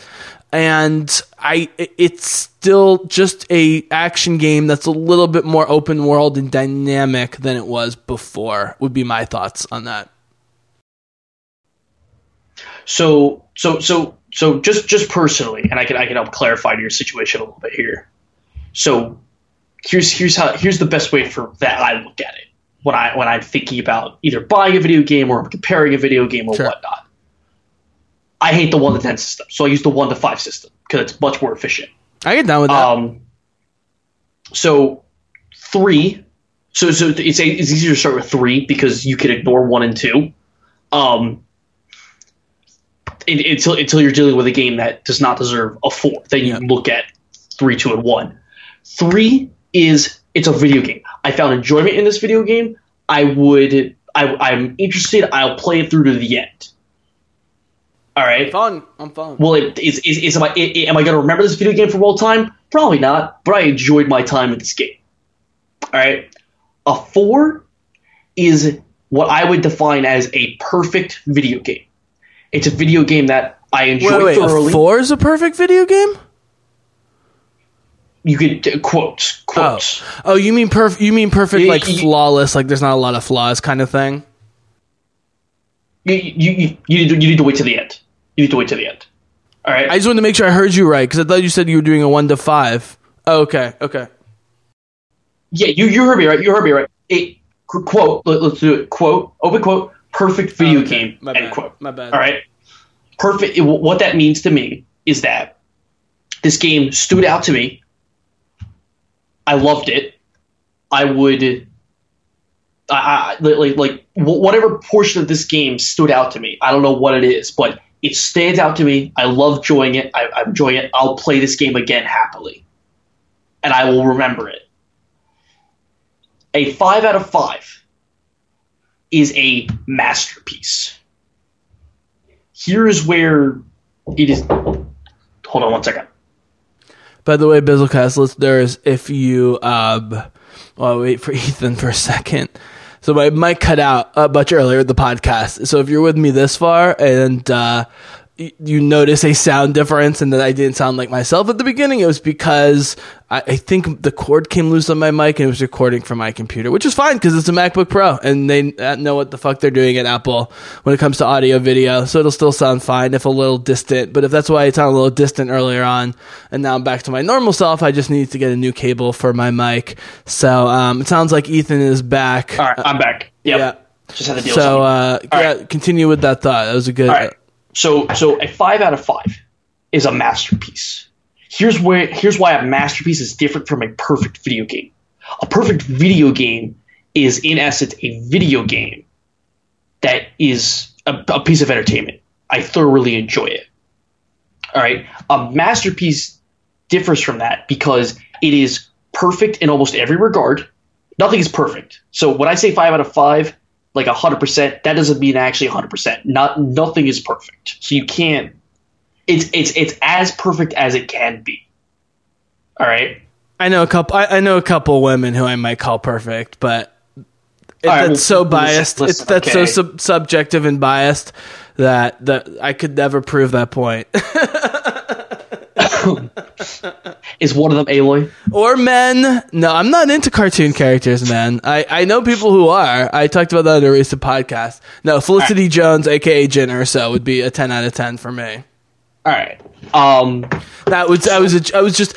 My point is that if there's something perfection, the beauty of whatever you guys out there think is beautiful in the human form, man, woman, or other, that's as close as it gets. But even that, there's always going to be flaws. I like your system, man. I'm going to let you keep going, but this seems like an argument against doing 1 out of 5. It's almost like you're doing an 11 out of 10 or something like that. Well, no. What I'm just trying to state is that, as a disclaimer, a 5 out of 5 is, yes, in mathematics, perfect. But this is not mathematics. This is because nothing in its essence is perfect as mathematics. Because it's not. It's a video game. So, a 5 out of 5, it transcends a 4 out of 5 because it is, in essence, almost is as flawless as it can be. Whatever it means to that gaming experience, whether it specifically speaks to you, it changed your life in some way, or you would play that game to the end of the earth. Okay, so give them to me. Give me your 5s. Give me your 5s. I will post. I'm literally going to post this on my blog, which I've been activating recently. I want your 5s because your 5s are like an 11 out of 10. So I want to know what your 5s are. Okay, so this is actually funny. Because, and this is just a quick shout out, not sponsored. If you hear me typing, it's because I'm literally typing these right now. Okay. So this is just a quick sponsor, Wallpaper Engine. It's a app on Steam that acts as a game called, it's $4. It literally gives you animated wallpapers that run seamlessly in the background. Takes up no CPU space. I actually have all of my favorite influential games in anime as my backgrounds. And they cycle through here. So, my 5 out of 5s are All right, so let me just list them off here. Yep. Pokemon Sapphire. Okay, Pokemon. That's my number one. Why that Pokemon? My first real game, like me, I owned it, mine as a kid, mine, and I play that game. I've played so many runs. Like for anybody who's played Pokemon knows, you don't save multiple files. You have one save file. I have restarted that save over and over and over and over and over and over, and I've probably, like, I can tell you right now, I've probably only played like 40 hours of that game, like as a kid. The other great Nintendo Japanese tradition of self-punishment with video games. But it feels like 10,000. By the way, can I just say something real quick? I'm sorry, this is sort of from the previous conversation, sort of related. So when the original Santa Monica Studios was originally trying to come up with the original God of War game in 2005 or something, was it 2006 on the PS2? It was because as action game developers, they were constantly being insulted by the Japanese that Americans could never do a good action game, and only the Japanese could do good action games and good fighting games and stuff. Interesting. So that was their original charter, and they've, they definitely, because I heard an interview leading up to this God of War release, and they talked about how they weren't insulted like on a personal level, but they took that as like a challenge. And the new God of War game, I think, shows that they can do combat games that are at least as good as Dynasty Warriors and stuff like that, right? If not better. So, yeah. Anyways, okay. Pokemon Sapphire. What else? I don't like Pokemon. So let's move on. What else you got? Don't worry about that. You don't have to agree with these. Oh no, it's not a matter of agreement. It's just ones I can relate to. Yeah. Okay. Trying to think. What did I have next?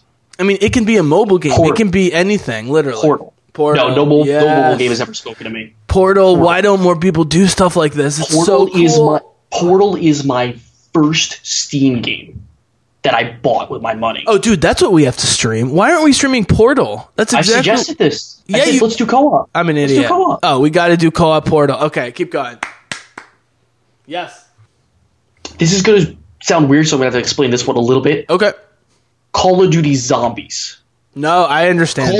I get it. Call of Duty Zombies is important to me because it's the first horde mode that I've experienced on top of the 2010 zombie craze. They admit that saved the franchise, by the way. I heard an interview with them like from a year ago. They admit that zombies saved the franchise. It is such an incredible story on top of a difficult game mode as is. It's a frightening mode because you have to fend off zombies in a sense that, like, you get hit twice, it's over. It's done. And then you gotta, it's endless. It's endless. It's a horde mode. It's for highest points to compete with your friends or whatever. But, like, it was so crucial to me and it still is. And I only buy Black Ops to this day for zombies.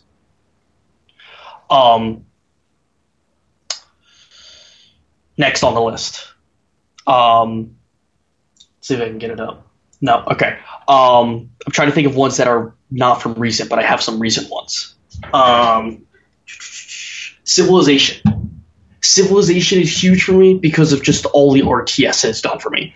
I easily have over 1,000 hours in Civilization. It's not an RTS, it's turn-based, but I know what you mean. Strategy. RTS stands for real-time strategy. So yeah, just over. Well, actually, it is for multiplayer. Which, by the way, a topic I want to save for another time. Even though I played 80 hours of Stellaris and have needed to take a break, I'm gonna get back into it with the new expansions. But I don't understand why board games don't do the hybrid thing, where you can do it as a turn-based or a real-time or a combination of the both. But I'm very interested to hear about Civilization, man. I have to admit, when I was a kid, it was a game that it wasn't that I was ashamed to tell other teenagers I was playing. I could never explain it to them because they weren't playing computer games at all. And Civilization, I definitely couldn't explain. I did not think it would hold the test of time the way it has. It makes me really happy that Civ is still a thing. Civ, especially early Civs, Civ 1 through 4, 4 is a little bit easier. Civ 2 is amazing. Civ 1 through 3 are complicated as hell. Yeah, they've simplified it. Because you have to fight the AI, not fight the rules. Yeah, in the UI, yeah. What's after Civ? But so Civ is sort of your entry point, but then still favorite strategy game. Civ is influential for multiple reasons because it's why I got into Magic the Gathering, and why I like other complicated games like complicated strategy systems like turn-based strategy and like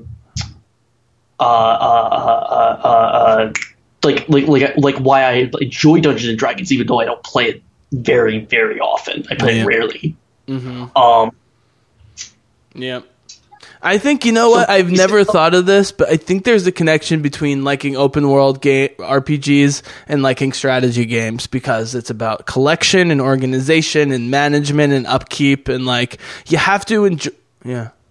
It's about looking at the world and looking at what you could do with it. And one's from control and one's from a explore perspective. Right, but it's also like, it's also not. Yes, but you have to not just be okay with, but like things like inventory management, right? And like upkeep of various things and monitoring stats and all the statistics, and it just, I think it just hits the same parts of the brain for people as opposed to action games or shooters or whatever, which are different parts of the brain maybe. I don't know, just something I've noticed of people who like games like Civ and also like RPGs and and stuff like that. I guess that's what I grew up on, so I think that's cool. Well, yeah. What about RPGs, man? I know you have some more games on the list. It can be any range on the spectrum. I'm forgetting. Okay, so Fallout New Vegas. Fallout New Vegas is not only an introduction to the Fallout series for me, it is the one true Fallout. It's the one true Mad Max style game to me. So why do only the most hardcore gamers understand this point? Because otherwise I don't hear. Mostly people bitch about 3 and 4 or 4, but they don't mention they like New Vegas. They just bitch about the other ones. I actually have more people who like 3 bitch about New Vegas than I have people bitch about. But anyway, New Vegas is in a desert. It's about a world in a fight over the Hoover Dam and the power it has to continue society. Fallout 3 is about you leaving your privileged home. Fallout 4 is a vengeance story, but Fallout New Vegas is a Mad Maxian story, just in a slightly different storytelling perspective. But it is a Mad Max world. It's a Mad Max sandbox. And you are in the middle as your own centrifugal power to control the events of, in its essence, who lives and dies in this Mad Maxian world between 3 different factions, effectively. Can I bring in a shameless Horizon connection? Sure. John Gonzalez, the writer of both those 2 games, Fallout New Vegas, that's how he got the job, very specifically. His work on New Vegas got him the job for Horizon. He actually has nothing but praise for the New Vegas experience. I've listened to many hours of interviews with him, both before, leading up to, and after Incensed, the release of the game. So I've listened to a lot of interviews with John Gonzalez. He has nothing but praise. He has nothing negative to say about Electronic Arts whatsoever. Bethesda whatsoever. And said he had a great experience. But he did say that the way he was treated in terms of benefits, payment, and just overall treatment in the Netherlands working for Guerrilla was better than any American job he ever had before. He said they worked shorter hours but got more work done. They gave him everything he wanted. If he wanted to completely overhaul or change something, and this goes back to what you were talking about earlier about time for development, they kept allowing them to push back Horizon. It wasn't just the graphics, it was the story kept developing, and the voice performance from Ashley Birch kept developing, and they just gave him everything he wanted. And so I guess this is the point I really want to push home with this podcast, which I think we're in general agreement of, which is we need to create, whether it's independent studios, mid-level, level or high level, we need to create a situation where these studios feel that they have the time and resources to get forward and get out the product that they want. And when we see flaws in games, even games we like, we need to blame the parent company for not allowing the studios to realize things fully. But I don't understand why Fallout New Vegas, going back to John Gonzalez and the Horizon connection, isn't more popular and just something I hear about as much. Again, like I said, it's never dissed ever, but it's also usually just people complaining about Fallout 4 and it's kind of split about 3. 3 was more popular. That's why. 3 just was more popular. But was Fallout New Vegas the Uncharted Lost Legacy? Is that why it's just considered like a DLC or something? Kind of. Fallout New Vegas, or what was that Far Cry game? Primal. I can't honestly. Well, Primal was bad, but Primal was actually bad. But why'd they call it New Vegas, and why wasn't that Fallout 4? So, what's different? What's different about New Vegas is that New Vegas is a less complete 4. It's just the environment is infinitely better than 3 and 4. Fallout 3 and 4. The environment is what makes the world so much better, in my opinion, and I think in a lot of people's opinions. But let's not get too off track here, I think. I'm just trying to establish why you seem to have the correct opinion that New Vegas is the best of the new game. It's like the Rogue One thing. Like, to me, Rogue One is clearly the best Star Wars movie, but I think if you polled all Star Wars fans who like the new movies, Rogue One would only get like 20 to 25% of the vote of most people. I only have one, the guy who did the Rogue One commentary with Simi Klima, who's an old camp buddy of mine. We agree that it's the best. Most of the people I have on, whether they're Star Wars fans or not, do not think it's the best. That's how Fallout New Vegas has that kind of feel to me. Like, it just seems like the most interesting and deep and flawless of them. And I don't get why it doesn't get more talked about. That was all I was trying to establish. I don't know why, to be honest with you. I think all 3 of them are because you do agree with me, right? That it's not talked about enough because the people who love it extol its qualities constantly. I think what happens is that 3 got so popular and so good, and Vegas was different enough that people just didn't like it.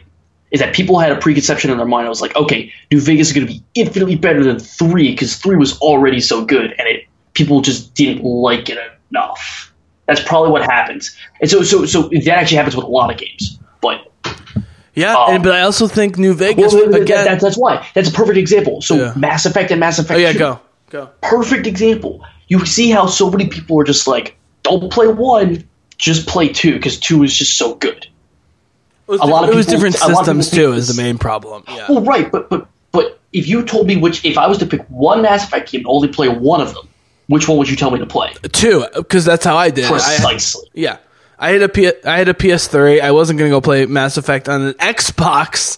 That's the thing. I had a PS2. I would have bought it for the PS2, but I couldn't because it was only on Xbox. So I wasn't going to get an Xbox to play Mass Effect 1. Fuck that. That's the point. If you told me to play one Fallout game, someone else. If I was a first timer, people back then would tell you 3. Fallout 2, they wouldn't tell you New Vegas. Original strategy game on the PC. I think the other thing is that New Vegas is not as big as 3. That's the other thing. Well, the other thing is my old man Brenner thing with Fallout is that it's not the same series. It's like comparing the new Tomb Raiders to the old Tomb Raider. It's a completely different character, completely different series. It's nothing to do with one each other other than the name. The strategy games from the 90s are completely unrelated other than the vaguely post-apocalyptic theme of the new games. But people I know who know these things are the ones who love New Vegas and say it's closest in feel by far to the original property, which I respect. Right. The Fallout New Vegas feels like an apocalypse. I mean, John Gonzalez is slightly older than me and grew up playing those games. That is why he wrote it the way he did. But that's too subtle for some people who just want to go around shooting and looting, So, look, let's lead into the E3 conversation. Sure. Let me just finish this up. I'll just let them off real quick here. Oh yeah, sure. I was actually going to say that we would post the rest if you want to leave some as spoilers. Okay. Zelda for Ocarina of Time and Breath of the Wild, obvious reasons. Which one's higher? Breath of the Wild. Not even close. Good man. I think Ocarina of Time will always have nostalgia value because it is introduction, and it is honestly, Ocarina of Time is a good game. It's very flawed, but it's a very good game. Can I be honest with you? Well, whatever. I am about 10 to 12 hours into Link Between Worlds, which I realize is a tribute, probably lesser, more modern tribute to Link to the Past, which some people say is the greatest video game ever created, or at least the best Zelda game ever created. And even though there's more Ocarina people than there are Link to the Past people. But definitely. Yeah, but I will say I'm having a much better and more fun experience playing this than Ocarina. Now, if I played Ocarina on the GameCube or whatever it was, I could play it on a full screen with a full controller. N64 and then GameCube. Sure, then maybe it would be different.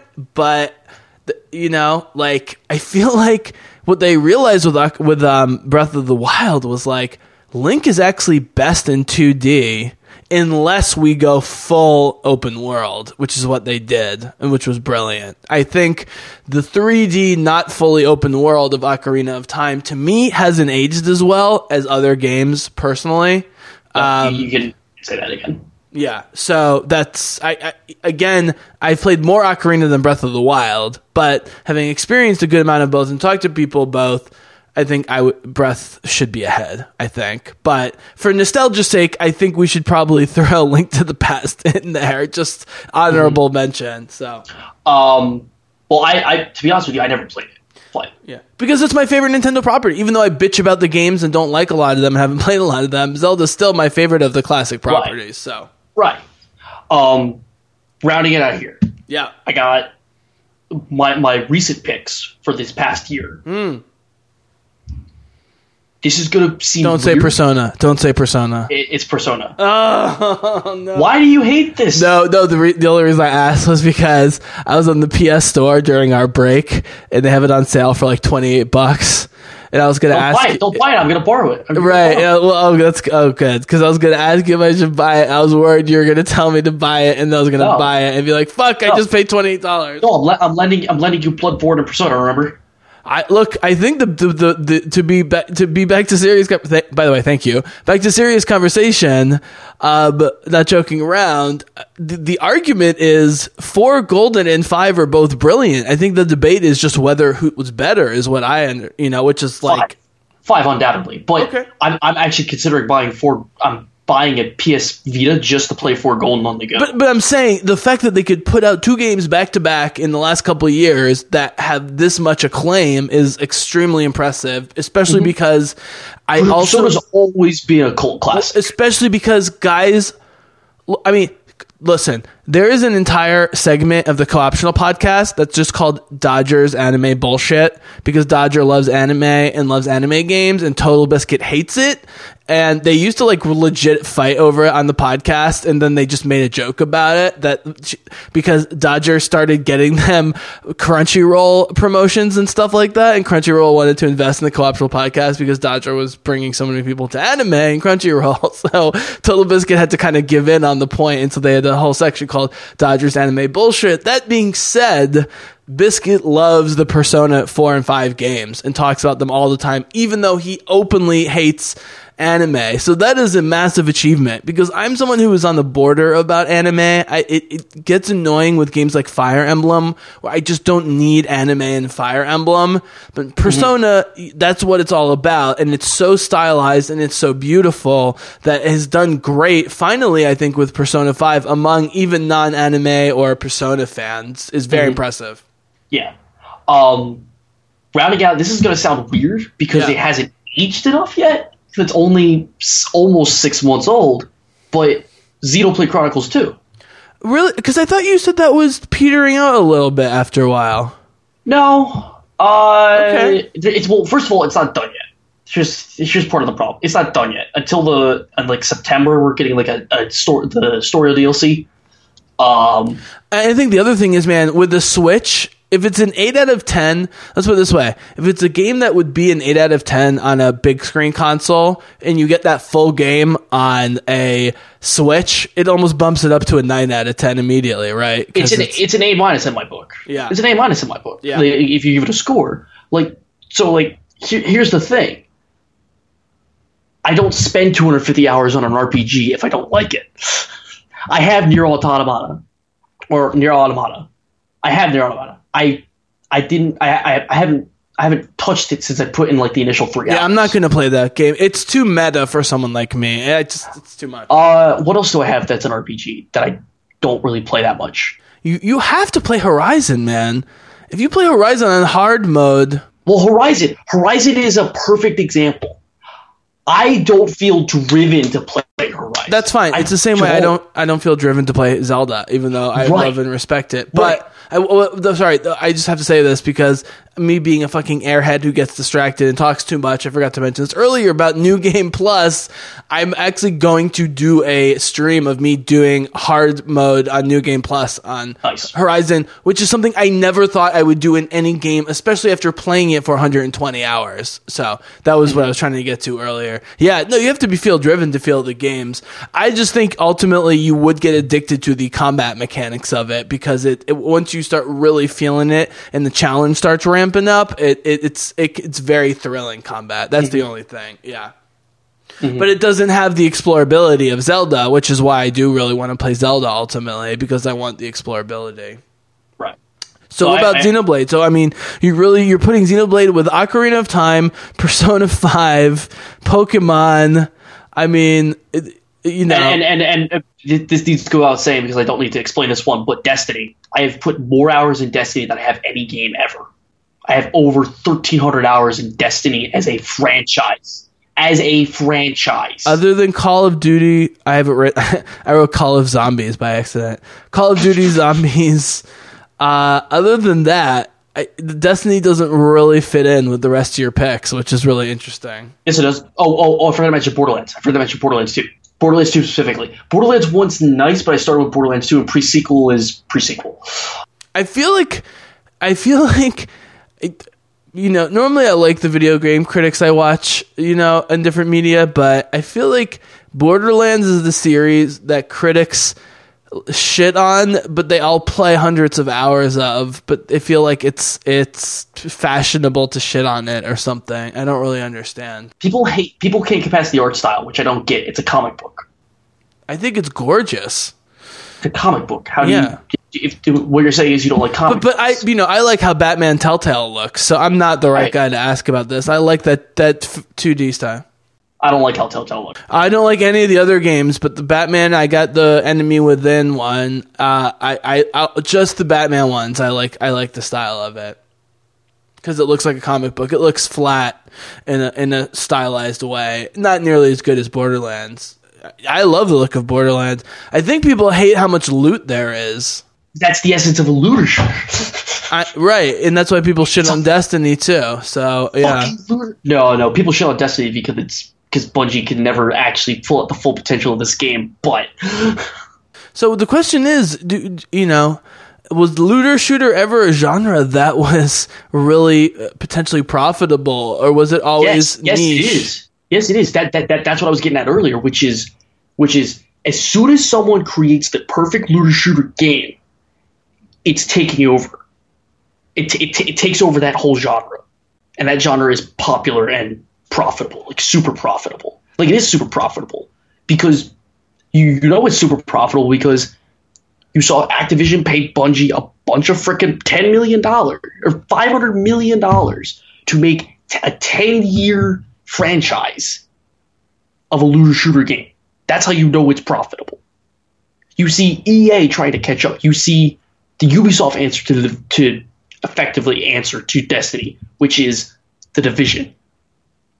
You see Borderlands 3, which is eventually coming out, but that was already in the game. All of these games are trying to reach the Diablo of gun-based loot shooters, and none of them can figure it out yet.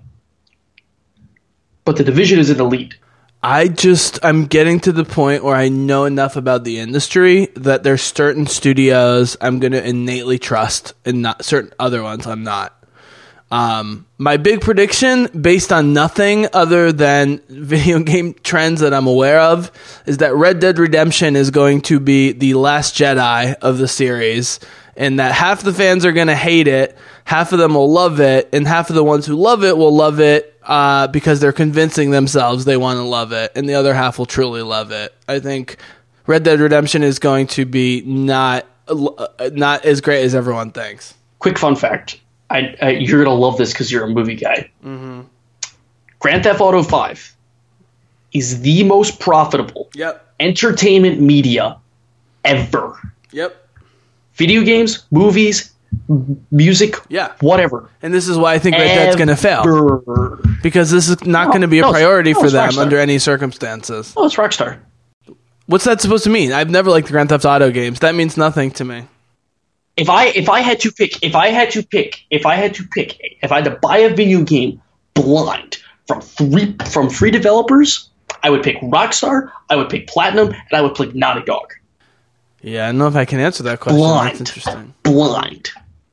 You don't see anything. You don't see the box art cover. You don't even see the name. You just you pay $60 and you're handed a game. I personally, I know this sounds weird because you didn't say it, but I would put Nintendo in there for mine if I had to be blind. You'd have to specify. You have to specify who's making what at that. I mean, whatever their top priority game is of the time. Let's just say. If you say Miyamoto is on the development team, then I'll put him in there. Yeah. I think there's so much diversity of opinion in what people like in games, and that's great. Like I remember the first time I played a Metal Gear Solid game. It must have been 3, maybe 2 or 3, and I played 5 minutes of it, and I was just like, I will never like this series. Like, I knew immediately upon playing Metal Gear Solid that it was a brilliant design game, and I would never like it. So I think it's good. People need to learn to have opinions and respect other people's opinions on this stuff, which is great. Looking at your list here, it's filled out very nicely. I mean, you cover a lot of the bases in terms of genres. Yeah, it is very varied. It's varied. Like, actually.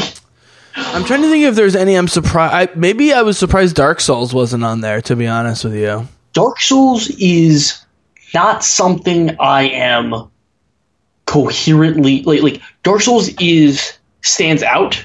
I give Dark Souls a 4 out of 5 because it stands out, but not that. And I'll replay it. But I can't enjoy the game to the fullest. I can't. See, this is why you need to have your own video game channel. I'm not good enough to enjoy the game to the fullest because I still haven't beaten Dark Souls 3. All of it's DLC. And I can't beat Dark Souls 1, and I barely touched Dark Souls 2. So, right. It's so fashionable to say Dark Souls is the best game ever. This is why you need a channel, because on your channel you would say why you gave Fallout New Vegas, Xenoblade, and Borderlands a 5 out of 5 and not Dark Souls. I would love to hear that program.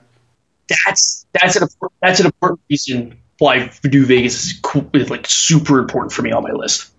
Fallout New Vegas has 2 of my favorite DLC ever in that game.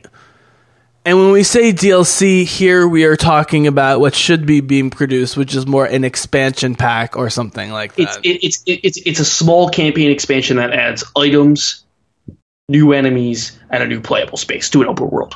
Yep. 2 of my favorite ever. You could argue 3. One of them's really good, but it doesn't top everything for me. Yep. And again, I hate to keep harping on it, but it is the model. Look, whether you like Horizon or not, or whether you're interested in it or not, it's great for the gaming industry that game succeeded on so many levels. And absolutely. I think the fact they're not lying when they say they were not doing DLC development before the game. I mean, they were playing with ideas, but they weren't really going into DLC development until the game was released and sold 3 million copies in 2 weeks. And I think that's how all games should be designed, is let's make a full, complete game, have people love it so much that they want more, and then we'll give them more. Which is why, Jesse, Yep. when I know when you hear Anthem that you're like, it's EA, and I don't want to feel about it. Whoa, don't put this on me. You hate EA too. Come on, man. Oh yeah, I got no problem with EA, but I am not rooting for Anthem to suck. I am not rooting for anything to suck ever. If you listen to Bizzlecast, I'm never rooting for something to suck. I just don't trust EA or anything related to massive open world multiplayer games. Like, I just don't. I don't trust BioWare anymore. I'm sure you don't either. I don't consider them as existing. I mean, they're not officially dissolved, but they're not really a company. If Anthem is not good, yes, they will dissolve. Probably. Okay. But I mean, they also have never put out a game that hasn't been super buggy as well. But let me tell you, if it is good, sure, and it niches the looter shooter genre, they have just won everything. I understand that, but you know, when I'm already looking at, can we get a new Zelda? Can we get a new Horizon? Can we get a new Persona? Can we get a new Witcher? There are already franchises that exist that. All those games are going to take 5 years to come out. I understand that, but at least I can trust Last of Us 2 coming out next year, you know? I mean, like, I can trust these franchises are going to put out good stuff. And that's the beautiful thing about franchises. That's also the beautiful thing about developers taking their time, is that everybody gets their slice of pie because everybody's taking their time and coming out at different times. Okay. All right. So if you really want to have this debate, we can have it right now, which is, do you truly think that whoever is developing Anthem somehow has the freedom that the Sony subsidiaries or even the Nintendo subsidiaries have from the meddling of microtransaction greed of Electronic Arts? Do you really think that? I think everybody has looked at Destiny and looked at the data and what has happened with the game and seen what happens with the player base and says, okay, we need to do these things to draw players in to make our game popular. Because the only way the looter shooter genre works is if it is popular and people are playing it and people are enjoying it and the community is thriving around it. Case in point, Warframe. You know about Warframe, I'm sure. I do, because again, Total Biscuit, but only the hardcore gamers, I think, know about Warframe. Right. Warframe is a beautiful niche community of people who love to play that game. And it thrives because it has a core community that does not put it down. Destiny is the same way. Borderlands is the same way. When you build the perfect looter shooter, you gather all of that and you take it away from those games. That's what I mean when somebody does it, they win, because they have successfully created the social game. They've done it. They've done the next thing. When I say the next thing, I mean the next Minecraft, the next Fortnite. Not in the scale, but in that sense. That's what I mean. So when I say that I hope Anthem doesn't suck, that's what I'm rooting for. Do I think that's going to happen? Probably fucking not. But it doesn't mean it's not another shot at it. Doesn't mean Borderlands 3 is not going to take another shot at that. It doesn't mean, I don't know, who fucking knows? The next Assassin's Creed is not going to take another shot at that. That Division 2 is not going to take another shot at that because we know Division 2 is coming out. Yeah. I don't feel like I need to keep saying this, man, in terms of to our audience, because I've said it in past podcasts, but I just don't personally care about multiplayer, online mass multiplayer games that much for myself. So I'm definitely not shitting on it or want it to fail. I don't feel like I understand it because it's not a game I'm interested in whatsoever. I think my worry about BioWare, which is a company I used to love but don't like the new Mass Effect or Dragon Age games, is warranted. I think post Battlefront and all the sports games and everything, my suspicion of EA is warranted, and that's all I have to go on. So I admit I'm not fully educated in this. Let's make this very clear. There is zero information about Anthem besides Reddit posts from developers, from the developers at BioWare. Right, and look what happens with movies. Remember, you see, there's a movie, you see a trailer 6 or 8 months ahead of time. You're like, that's awesome, and then they don't release any more trailers or anything until the movie comes out, and then it sucks. It's like that's how I'm feeling when I see anything, whether it's a movie or a game. Ready Player One. Well, I was going to use the Tomb Raider movie, actually. The original Tomb Raider trailer that came out late last year was excellent. And it had a lot of promise, and then there was nothing. And then you see the movie, and you're like, they showed all the best things in the trailer, which weren't even that good, and nothing else really great in the movie. Yeah. The great movies do release that final trailer a couple months before that just blow people's minds and gets them excited for it. So, but that being said, if they're doing what you are hoping, which is giving them time, and that's why we're not seeing stuff, then that would be great. I would be totally on board with that. I just, let's see, if my interest in this is neutral, it's slightly pushed towards negative because of the aforementioned suspicion about BioWare and Electronic Arts. That's all I'm saying. Think of the shooter MMO looter shooter. What it's looking for is a co-op game that doesn't end. Think of it that way. Doesn't that sound more interesting than MMO shooter to you?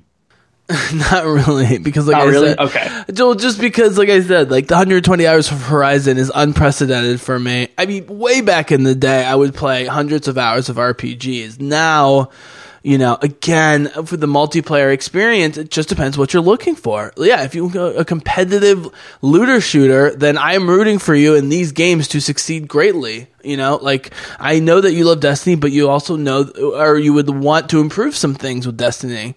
If you were sitting in that boardroom seeing how do we improve this game? We'll do this, this, and this. You have specific ideas. A lot of things. Yeah.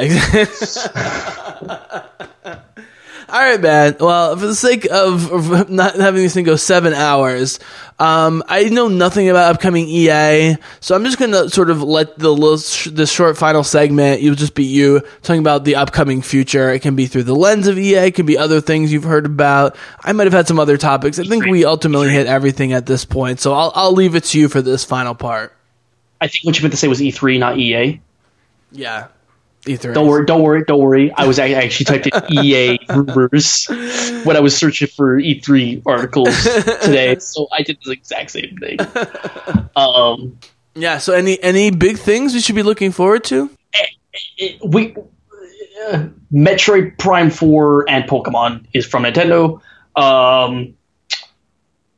Anything to do with Elder Scrolls 6, maybe. From Bethesda. Doom 2 is rumors have been flying around. Fallout 3, Fallout New Vegas remasters from Fallout 3 specifically from Bethesda. Anything along those lines from Bethesda. I mean, that's the thing. For all these new PlayStation titles that they're releasing, they're also killing it with the remasters, which have been mostly excellent across the board. Mm-hmm. Anything they will release on Switch? Anything? Actually, Uncharted 2 and 3 remastered runs better than Uncharted 4 native because it's 60 frames per second. Yep. Last of Us, Death Stranding, all the other good Sony stuff from Sony Stage. Right, we haven't even mentioned the way that Sony stole fucking Kojima from Konami. Anything Anthem related from Microsoft. Anything. I know. Trusting companies like Microsoft and EA, I just shake my head. No. I'm not trusting anything. I'm saying let me get a look. I want to see more. I am intrigued by what you were showing me, and I would like to see more before I make a decision. The fact that they have not showed us anything is a problem. Yeah. Now, maybe that means they're developing, or maybe that means they want to can it and keep it quiet as much as possible. Anything else exclusive from Microsoft, maybe, please? Anything? Halo 6, maybe? Can I ask you a totally crazy hypothetical? Yeah. Okay. So, chances 5 years from now that one of the two following franchises is more dominant and or existent 5 years from now. The Destiny franchise or the Anthem franchise? We don't know anything about Anthem, so Destiny. So you think there is a future of Destiny? Also because Activision has a signed contract with Bungie to continue development. So Destiny is not going anywhere. By the way, in retrospect, yeah, I'm sorry to keep shitting on the things that I don't play. I still think in retrospect, Halo wasn't nearly as deep or cool as people think. It was just an early multiplayer action game, which was very exciting. But ultimately, the Master Chief isn't a particularly interesting character. Jesse, are you telling me that nostalgia doesn't mean anything to you? Nope. Not when it's not good. I mean, BJ Blazkowicz hasn't aged great. I know people love the Wolfenstein games, but not because of BJ Blazkowicz. You know? I'd like to apologize for my friend. He doesn't know what he's talking about. Hey, I told you I love Zelda. Come on. Okay. I love Metroid. I've never played a lot of Metroid, but I've always been fascinated by and interested in the Metroid series. And then overall from E3, something always comes out of left field. Sure. Always comes out of left. Oh, more Spider-Man. Well, I think this can be tracked to E3 2016. This is all rumors right now. We don't know enough yet, but I think next episode, we can look to get a couple more people on to talk, maybe with more concrete information. Yeah, E3 is the convention that the insiders bitch about having to go to, but they all go to anyways.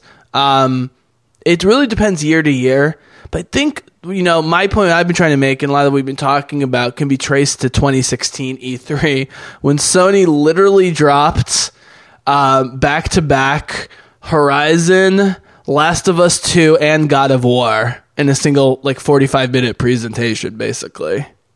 And Xbox had nothing, absolutely nothing. That was when the divergence really. I mean, Sony was already way outselling Xbox at that point, but it really diverged after then when those games. And I think there was probably a couple more. Go ahead. I was just gonna say, this is not big on us, but Beyond Good and Evil 2 is the next big thing for Ubisoft. Oh yeah. So. Yep. So that's a good that's a good cinematic single player horror game. Yeah. I'm not into Ubisoft games, but I feel like their heart is way more in the right place than Electronic Arts is the only way I can say that. I feel like they are trying to make good games, and their mistakes are coming from just making, the wrong choices in some place. EA just seems like a giant, horrible, greedy corporation to me. I mean, they're literally stealing candy from babies. They're stealing money from little children. They know they're doing it. It's illegal. You haven't even mentioned this, man. They're making it illegal in European countries. They're ruling it as illegal. Mm-hmm. It's going to start happening even in this fucking country. Mm-hmm. No, I believe it. And EA is the biggest, by far, behind all of this. If, and I'm talking about a big if, this is the end up the E3, the wrap up E3. If Microsoft pulls off a Fable reboot, which is a game everyone hates even while they love at the same time. I don't know anyone who unconditionally likes Fable. It's basically it's Destiny before Xbox One. It's nothing compared to God of War, Horizon, Uncharted. It's nothing. If they pull off a Fable reboot and it is good, that's huge for Microsoft. I think Microsoft should just give up and let Sony and Nintendo fight it out. I think they have computers. They're too invested. They have all the computer money. They forever will have the consoles, but Microsoft is leaning very heavily towards a crossplay between Xbox and PC, which is a good move. People don't know the exact numbers. I've heard it's 80 million PlayStations to 30 million Xboxes or something like that. The console disparity doesn't matter when, and follow me on this, if you do not hear crossplay as many times as we heard 4K last year at E3, trust me, crossplay has become the new 4K for the gaming. Yeah, and you know what? Now Xboxes play old Xbox games. Guess how much the disparity has changed since that happened? Not at all. Nobody cares. But that's not what I'm talking about. No, I know what you mean by crossplay, but again, you're coming from the multiplayer side, and a lot of users don't care about that, and so it's not going to be an issue. But the majority do. Not the majority who have bought PlayStations and not Xboxes. Yes, they do. There are Yes, more they do. PS4s than Xboxes, Switches, and Wii U's combined. You can look that up on the internet. Ethan's looking up on the internet. So I'm going to start wrapping up the show because we've been going on forever. Yeah, I know I've been pushing on this issue very hard, man, but you know that I'm a huge supporter of single-player games, and so I don't really care about brand loyalty in myself. If Xbox suddenly went on like a 3 to 5 year run of making all the best single-player expansive games, I would switch to Xbox in a second, even though I think Microsoft is trash. And always have, and always will. That's why I use a Mac, I use a Sony, I use an iPhone. I stay as far away from Microsoft as possible, except for Microsoft Office, which you need to get, and it's actually decent for Mac these days. So that's just me. That is just me. There are over 26 million people who care about multiplayer. There's probably about 26 million Switch users as well. So I'm thinking... No, there's not. Not that many?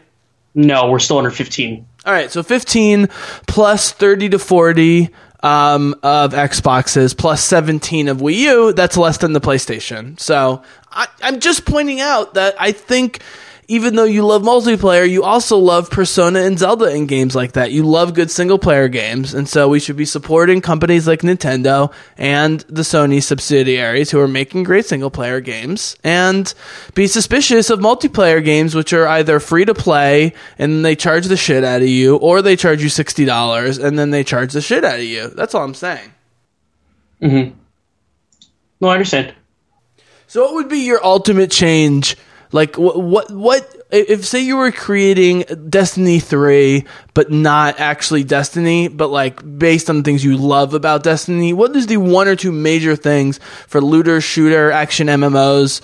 I actually don't like the term looter shooter because I think there's way more going on than that. I like an action MMO or a shooter MMO makes more sense to me. So what would be the major change for that game that you love and spend so much time on and defend constantly? And I'm actually on board with your defense of Destiny because to me it seems way more worthwhile than a lot of other games out there, especially multiplayer games. What major changes would you make that are representative of the kind of evolution you'd like to see in the multiplayer realm? For it to be as updatable as Fortnite is.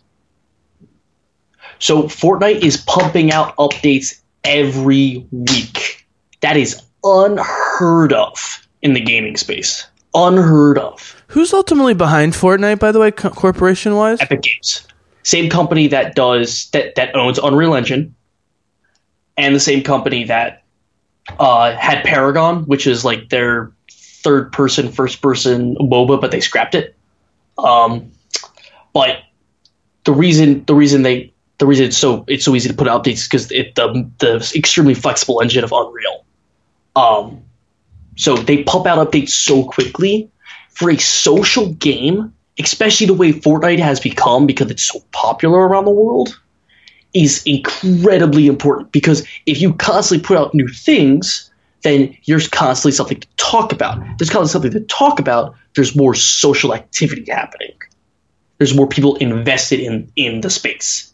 And so for a game that is heavily dependent upon its community, that looter shooter MMOs, whatever you want to call them are, if you're pumping out more buzz, there's more talk, there's more community happening. That's the biggest thing that Destiny does not have. Destiny has that community. Warframe has that community. Division has that community. They all have these great communities. That's not the problem. The problem is that there's not enough buzz to be pushing these communities to bigger growth. Can I read you a quote about Fortnite and Destiny here real quick? Sure. And you can respond to this, and I'll give you final thought. We'll wrap up. So, this writer, this isn't me, quote, Fortnite feels like a more realized version of Bungie's Destiny, a game that ambitiously tried and never quite succeeded at blending the best of shooter and MMO game design. Like Destiny, Fortnite lets players engage in a shared world, customize characters, and now upgrade those customization options through in-game activities. But unlike Bungie, Epic puts its world building and other update efforts toward the competitive multiplayer battle royale mode without worrying too much about a traditional story or plot. And because it is free to play, players don't expect anything outside the core experience and pay money only for cosmetic vanity items and nothing else. Thoughts? You can't compare them. Yeah. That's how I. You can't compare the one. You're comparing the white wolf to a yellow lab. Both are beautiful, but one's way bigger and meatier and definitely better. So, but this brings me back to the main question, though. Yeah. Right. I don't want Fortnite. I'm much more likely to play... Let's put it this way, man. I'm never going to play Fortnite. If Destiny gets better and more affordable for what I'm getting, I will happily jump in on it. So I'm asking you... $12 a PC. But I'm saying from a gameplay perspective, what major plot, more worlds, more whatever, like what major element would you either expand greatly or add completely new to a Destiny 3 for you personally to make it even better? That's what I'm saying. The ability to make the world living, because if you're constantly updating, the world is living. So that's the big thing. I mean, couldn't they just do a lot of NPCs like you see in Warcraft and stuff like that? Like, I don't understand. They could, but the problem with Destiny 1's problem was it was miles deep but inches wide. And Destiny's 2 problem is that it is miles wide but inches deep. That's great. Yeah, that's great metaphor. Nice. So if they can bring the miles deep from Destiny 1 and put it into Destiny 2, they have themselves a game. An excellent game. Both games are excellent. You're getting 30 hours for $60. This is still a good game by all means. It's disappointing. It's so disappointing that it hides that. Okay. For a lot of people. All right. Final question for you, and then we're going to sign off for now. Mm-hmm. This is obviously going to require some guesstimation/estimation. If you were to look roughly at all your video game hours over the last year, this isn't a leading question. I'm honestly curious because you are someone who truly loves great, long, expansive single-player games and great, long, expansive multiplayer games. I'm honestly curious if you had to add up the hours, roughly, do you think you spent more hours playing games like Zelda and Persona or Destiny and whatever else over the last, let's say, 12 months? Mix. Yeah. You want to know why? Because you're missing 2 games in there. I know I'm missing games. I was saying as you're missing Xenoblade and you're missing League of Legends. Yep. Oh, right. So because of that, yep. You have a mix of 3-on-3 or 4-on-2. Yep. 4-on-2. Mm-hmm. You have a mix of 4-on-2. Mm-hmm. So I have a ton of hours. I have 4 single-player games that I've played a ton of hours in. Mm-hmm. And you have 2 multiplayer games, or 1 multiplayer, 1 co-op. Mm-hmm. And there's a ton of hours in those. Mm-hmm. So, yeah. But you know what I want to point out? That I have more hours total playing single-player games than I do Destiny. Right. League, I don't know. I'd have to look at the metrics. But I think this is a great way to wrap up because this ultimately supports both of our points, which is the 2 games which have occupied 95% of your online time are both designed to be online only, not tacked on to Call of Duty, Uncharted, or Mass Effect, right? We don't need single players with multiplayer tacked on where you're taking away resources from the single player. Make Destiny, make fucking Anthem, make League of Legends, make Dota, make whatever an online only game that people know what they're getting into. Fortnite, PUBG, right? Could you agree with me that in general it would be better to just split these 2 realms completely? Obviously, Borderlands 2 is an exception. Well, here's something interesting for Anthem. They said there's going to be no PvP. We know that. But so here's the thing with Destiny. Destiny is a world. And so there's a lot of lore and a lot of story there. It's just not told through the main campaign. Not very well. All right? It's done enough to tease you. And then you're like, okay, what's this? And then if you want to explore, you could go explore. Sure. But the problem is that you have to go third party. It's not in game. That's Destiny's problem. Well, this was a problem with the Killzone games too. Is that the world they built Killzone around is amazing, and there's comic books and books, and they've released like their storyboards, and like I didn't even like the games that much, but the story building was amazing, but it didn't come through into the game, and that's the real problem. League is only multiplayer. All of its lore is in-game, and characters in the game, when they're playing the matches, often can have like taunting spouts based on their lore. So League is a perfect example. League is fine. Dota, I don't know. I don't care. Good Dota. I think your point is excellent. I think Like why divide it? Why split it? Why not just have a multiplayer team because like I've been saying, like I've spent like 30 hours on this episode of the podcast saying, when someone finds the looter shooter MMO, does it perfect, they have won, and that means story too, Jesse. No, that's not what I'm saying. That's not what I'm saying. I'm talking about the actual release of the game. I'm saying release the amazing looter shooter MMO just as a multiplayer experience, or design an amazing single player game. Destiny doesn't have a single player mode. Because when they do both, they have won. That is the problem. Is that everyone's trying to win and no one has won yet. I mean, Borderlands technically did both. I wouldn't say it won anything. Multiplayer was awful in that game. There's no PvP of any kind. There is PvP, but it's bad. I don't see that as winning. I see Zelda Breath of the Wild, God of War, Horizon, these Persona as winning. But Borderlands got Game of the Year for several things, and that's good. And Borderlands is very good. It's in my 5 out of 5s. But that's not the point. The point is that you're saying why make a game, why make a 6 out of 10 and have everything versus make a 10 out of 10 and have one thing. Correct? I just think these are very different skill sets, and game design should be kept separate. And we have so many games, and people own so many games. I don't know why we need to have games that try to be 10s out of 10s in both single player and multiplayer. It doesn't make sense. Make a 10 out of 10 single player game, sell it for $60, and then make a 10 out of 10 multiplayer game and sell that for $60. It seems everybody wins. Because Fortnite is winning. That's why. But there's no single player. It's a purely multiplayer game. That's what I'm saying. Yes, there is. Not that anybody cares about. There you go. Right? There you go. But Fortnite single player is a co-op campaign. That's a grindy looter shooter, like similar to Destiny, but it's a horde mode. Okay. All right.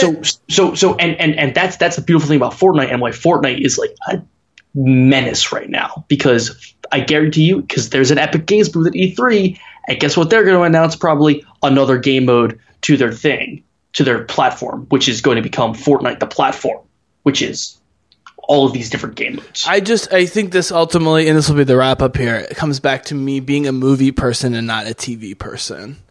Because ultimately, TV shows, like a great single player video game, is something I can keep coming back to, but also gives me very strong emotional memories. TV shows pass the time and entertain you, but unless it's Breaking Bad or The Wire or a couple other great shows, it doesn't really stick with you over time. And I think, when you look back 10 years from now to this time period, you're going to remember all the great single-player campaigns you played and the stories and the characters, and you'll remember playing Destiny in those games, and that's great, but, your specific memories, it won't be the same. I mean, I did play multiplayer growing up, as primitive as it was, but I only remember the general emotion of being competitive, and I remember a couple of the matches, but you know what I mean? I definitely remember the great RPG stories or whatever, Ultima, Wing Commander, whatever, that I played. And when I say you, I'm not saying you as in you, Ethan Berlambach. I'm saying you, the listener. That's why I just love a great story, right? I'd rather a single, and this is the Rogue One thing, I would rather a single great novel than 1,000 Hunger Games books where none of them are particularly good. You know what I mean? Give me one great novel, standalone novel. Even if that author fails at every other book they wrote that one great novel. So that's where I'm sort of at with video games. So I hope everyone out there enjoyed this discussion. Ethan certainly sympathized with my point of view. I appreciate you arguing the other point of view for the sake of debate. I think we really, we reached some different territory than we had. It's just hard to argue because you just like great games, whether they're single player or multiplayer. I think that's totally fair. And I don't like when the industry lets people down, because I think video gamers consumers are smart overall and perceptive, and they know what they want, but they're also willing to try lots of things if they're good. Was my final thought. So you lead us out with your final thought. Dick butt? Yeah, my favorite line, I found the meme recently from the original Guardians of the Galaxy, where they're flying in to save the planet, and he's like, "They got my dick message." Yes. He's so happy they got the dick message, Yes. and that's how he framed Yes. it in his head. So they got my dick message. Video games are fun, and we lose that sometimes. Yes. But we need to come back to what we are doing and say video games are fun. Yep. It's why I enjoy a quote unquote dead game called Destiny 2. It's because video games are fun. When video games are fun, we enjoy something and we have fun. And they are entertainment. At the end of the day, they are entertainment. If you're not being entertained, then don't be entertained by it. Yep. Well, the problem is what's happening to video games is what's been happening to movies for a while, where if you go into The Last Jedi thinking it's going to be a 10 out of 10, it's an 8 out of 10, there's a lot of people who then suddenly think it's a 3 out of 10 because it wasn't a 10 out of 10. Mm-hmm. That's why I like your rating system of reserving the 5 out of 5 for the masterpiece. Honestly, because I think, there's really only 3 types of entertainment. It sucks. It's good enough to do, but like not amazing. And then spectacularly amazing. I guess there's sort of a middle there where it's like really, really good, but not spectacularly amazing. That's the difference between your 3, 4, and 5. So I get that system. But yeah, I whatever. I mean, if people get themselves so hyped up that they want to drop $100 on a game before they know anything about it, like that's their problem. So, like corporations of all types are going to keep preying on people for greedy reasons in every industry, as long as consumers are stupid. There's a difference between industries, like let's say like the corn syrup industry, that have specific monopolies that should be illegal for both health and economic reasons, and consumers have no literal control over it, versus making dumb decisions like dropping $200 on Battlefront 2 when you knew ahead of time that it was going to be bullshit if you spent any time learning about it or the history of Battlefront and Electronic Arts. Right. Does that make sense? Anybody who has ever spent money on a 2K sports game. Yeah, exactly. Anybody. If you get burned twice, that's on you, right? That's on you. But kids gambling, that's a problem. Yes. And part of it is don't give your kid your credit card. That's the main thing. Yeah. The other part of it is don't let your kid be sucked in by paying money to something that they didn't have money to pay. Yep. All right, guys. Well, we're going to have to leave you on that public service announcement from Ethan right there. Listen to him. Don't give your kid your credit card, you dummy. You're being a bad parent. You should put out like a 1-minute segment every week, even if we don't do a podcast, just a PSA about good gaming tips from Ethan. Yeah. And it should just be like, why do people play 2K games? I don't understand. You were literally buying the king character over and over again with different stats just because he's different from a different year as the same sports roster. And every time Reddit, the end before it goes out, just be like, fuck EA. Yeah, exactly. I need my cutout. All right, buddy. Well, thanks so much for being on. This was epic. I might cut this into 2 parts just for release purposes. We'll have to see. That's fine, yeah. You could probably do probably put the EA half down towards closer like next week. That way we can skip next week and then we can whatever. Yeah. So me and Ethan have been doing pretty consistently since the fall. So we're definitely not going to do it every week, but we'll try and maybe do a couple a month. But yeah, man, I mean, I think if nothing else, like we need E3 to see like what the hell's coming out, because everything is so front loaded these days with video game releases. It's sort of the opposite of movies in some ways. Mm-hmm. So we'll have to see. So thank you, buddy, so much. Yep. Any big plans for the summer? or just dominating the Destiny 2 world. More gaming wise, I told you about this. I'm going to be doing a complete new build, so that's fun. New PC build, that's super fun. I'm going to check it out with like liquid cooling and all the fun. You should film it, man, and do like a. I'll take pictures. I'm not going to film it. I want to. No. I was going to say take photos of like a couple dozen stages of it, and then do one of those quick, fast motion things. Of what's the word for that? There's a specific name for that. What's that? Stop motion. Right, it's stop motion but sped up. Anyways, yeah, time lapse photography. Yeah. Like, put a camera on a tripod in the same spot and don't move it and just keep taking pictures. It'll be cool. Anyways, well, that'll be cool, man. All right, well, I wish you luck on that. I'll definitely be seeing you this summer. Bizzlecast listeners, thank you for listening and checking out our coverage and all the Bizzlecasts. You can find me, obviously, at Bizzlecast.com, Bizzlecast on SoundCloud, Twitter, and the Facebook. Ethan, where can your stream be found? You can find me at twitch.tv/LFedorable. EL_FEDORABLE. Yes, it is a stupid pun. Get over it. No, it's a great pun. No puns are stupid. All puns are bad. That's the point.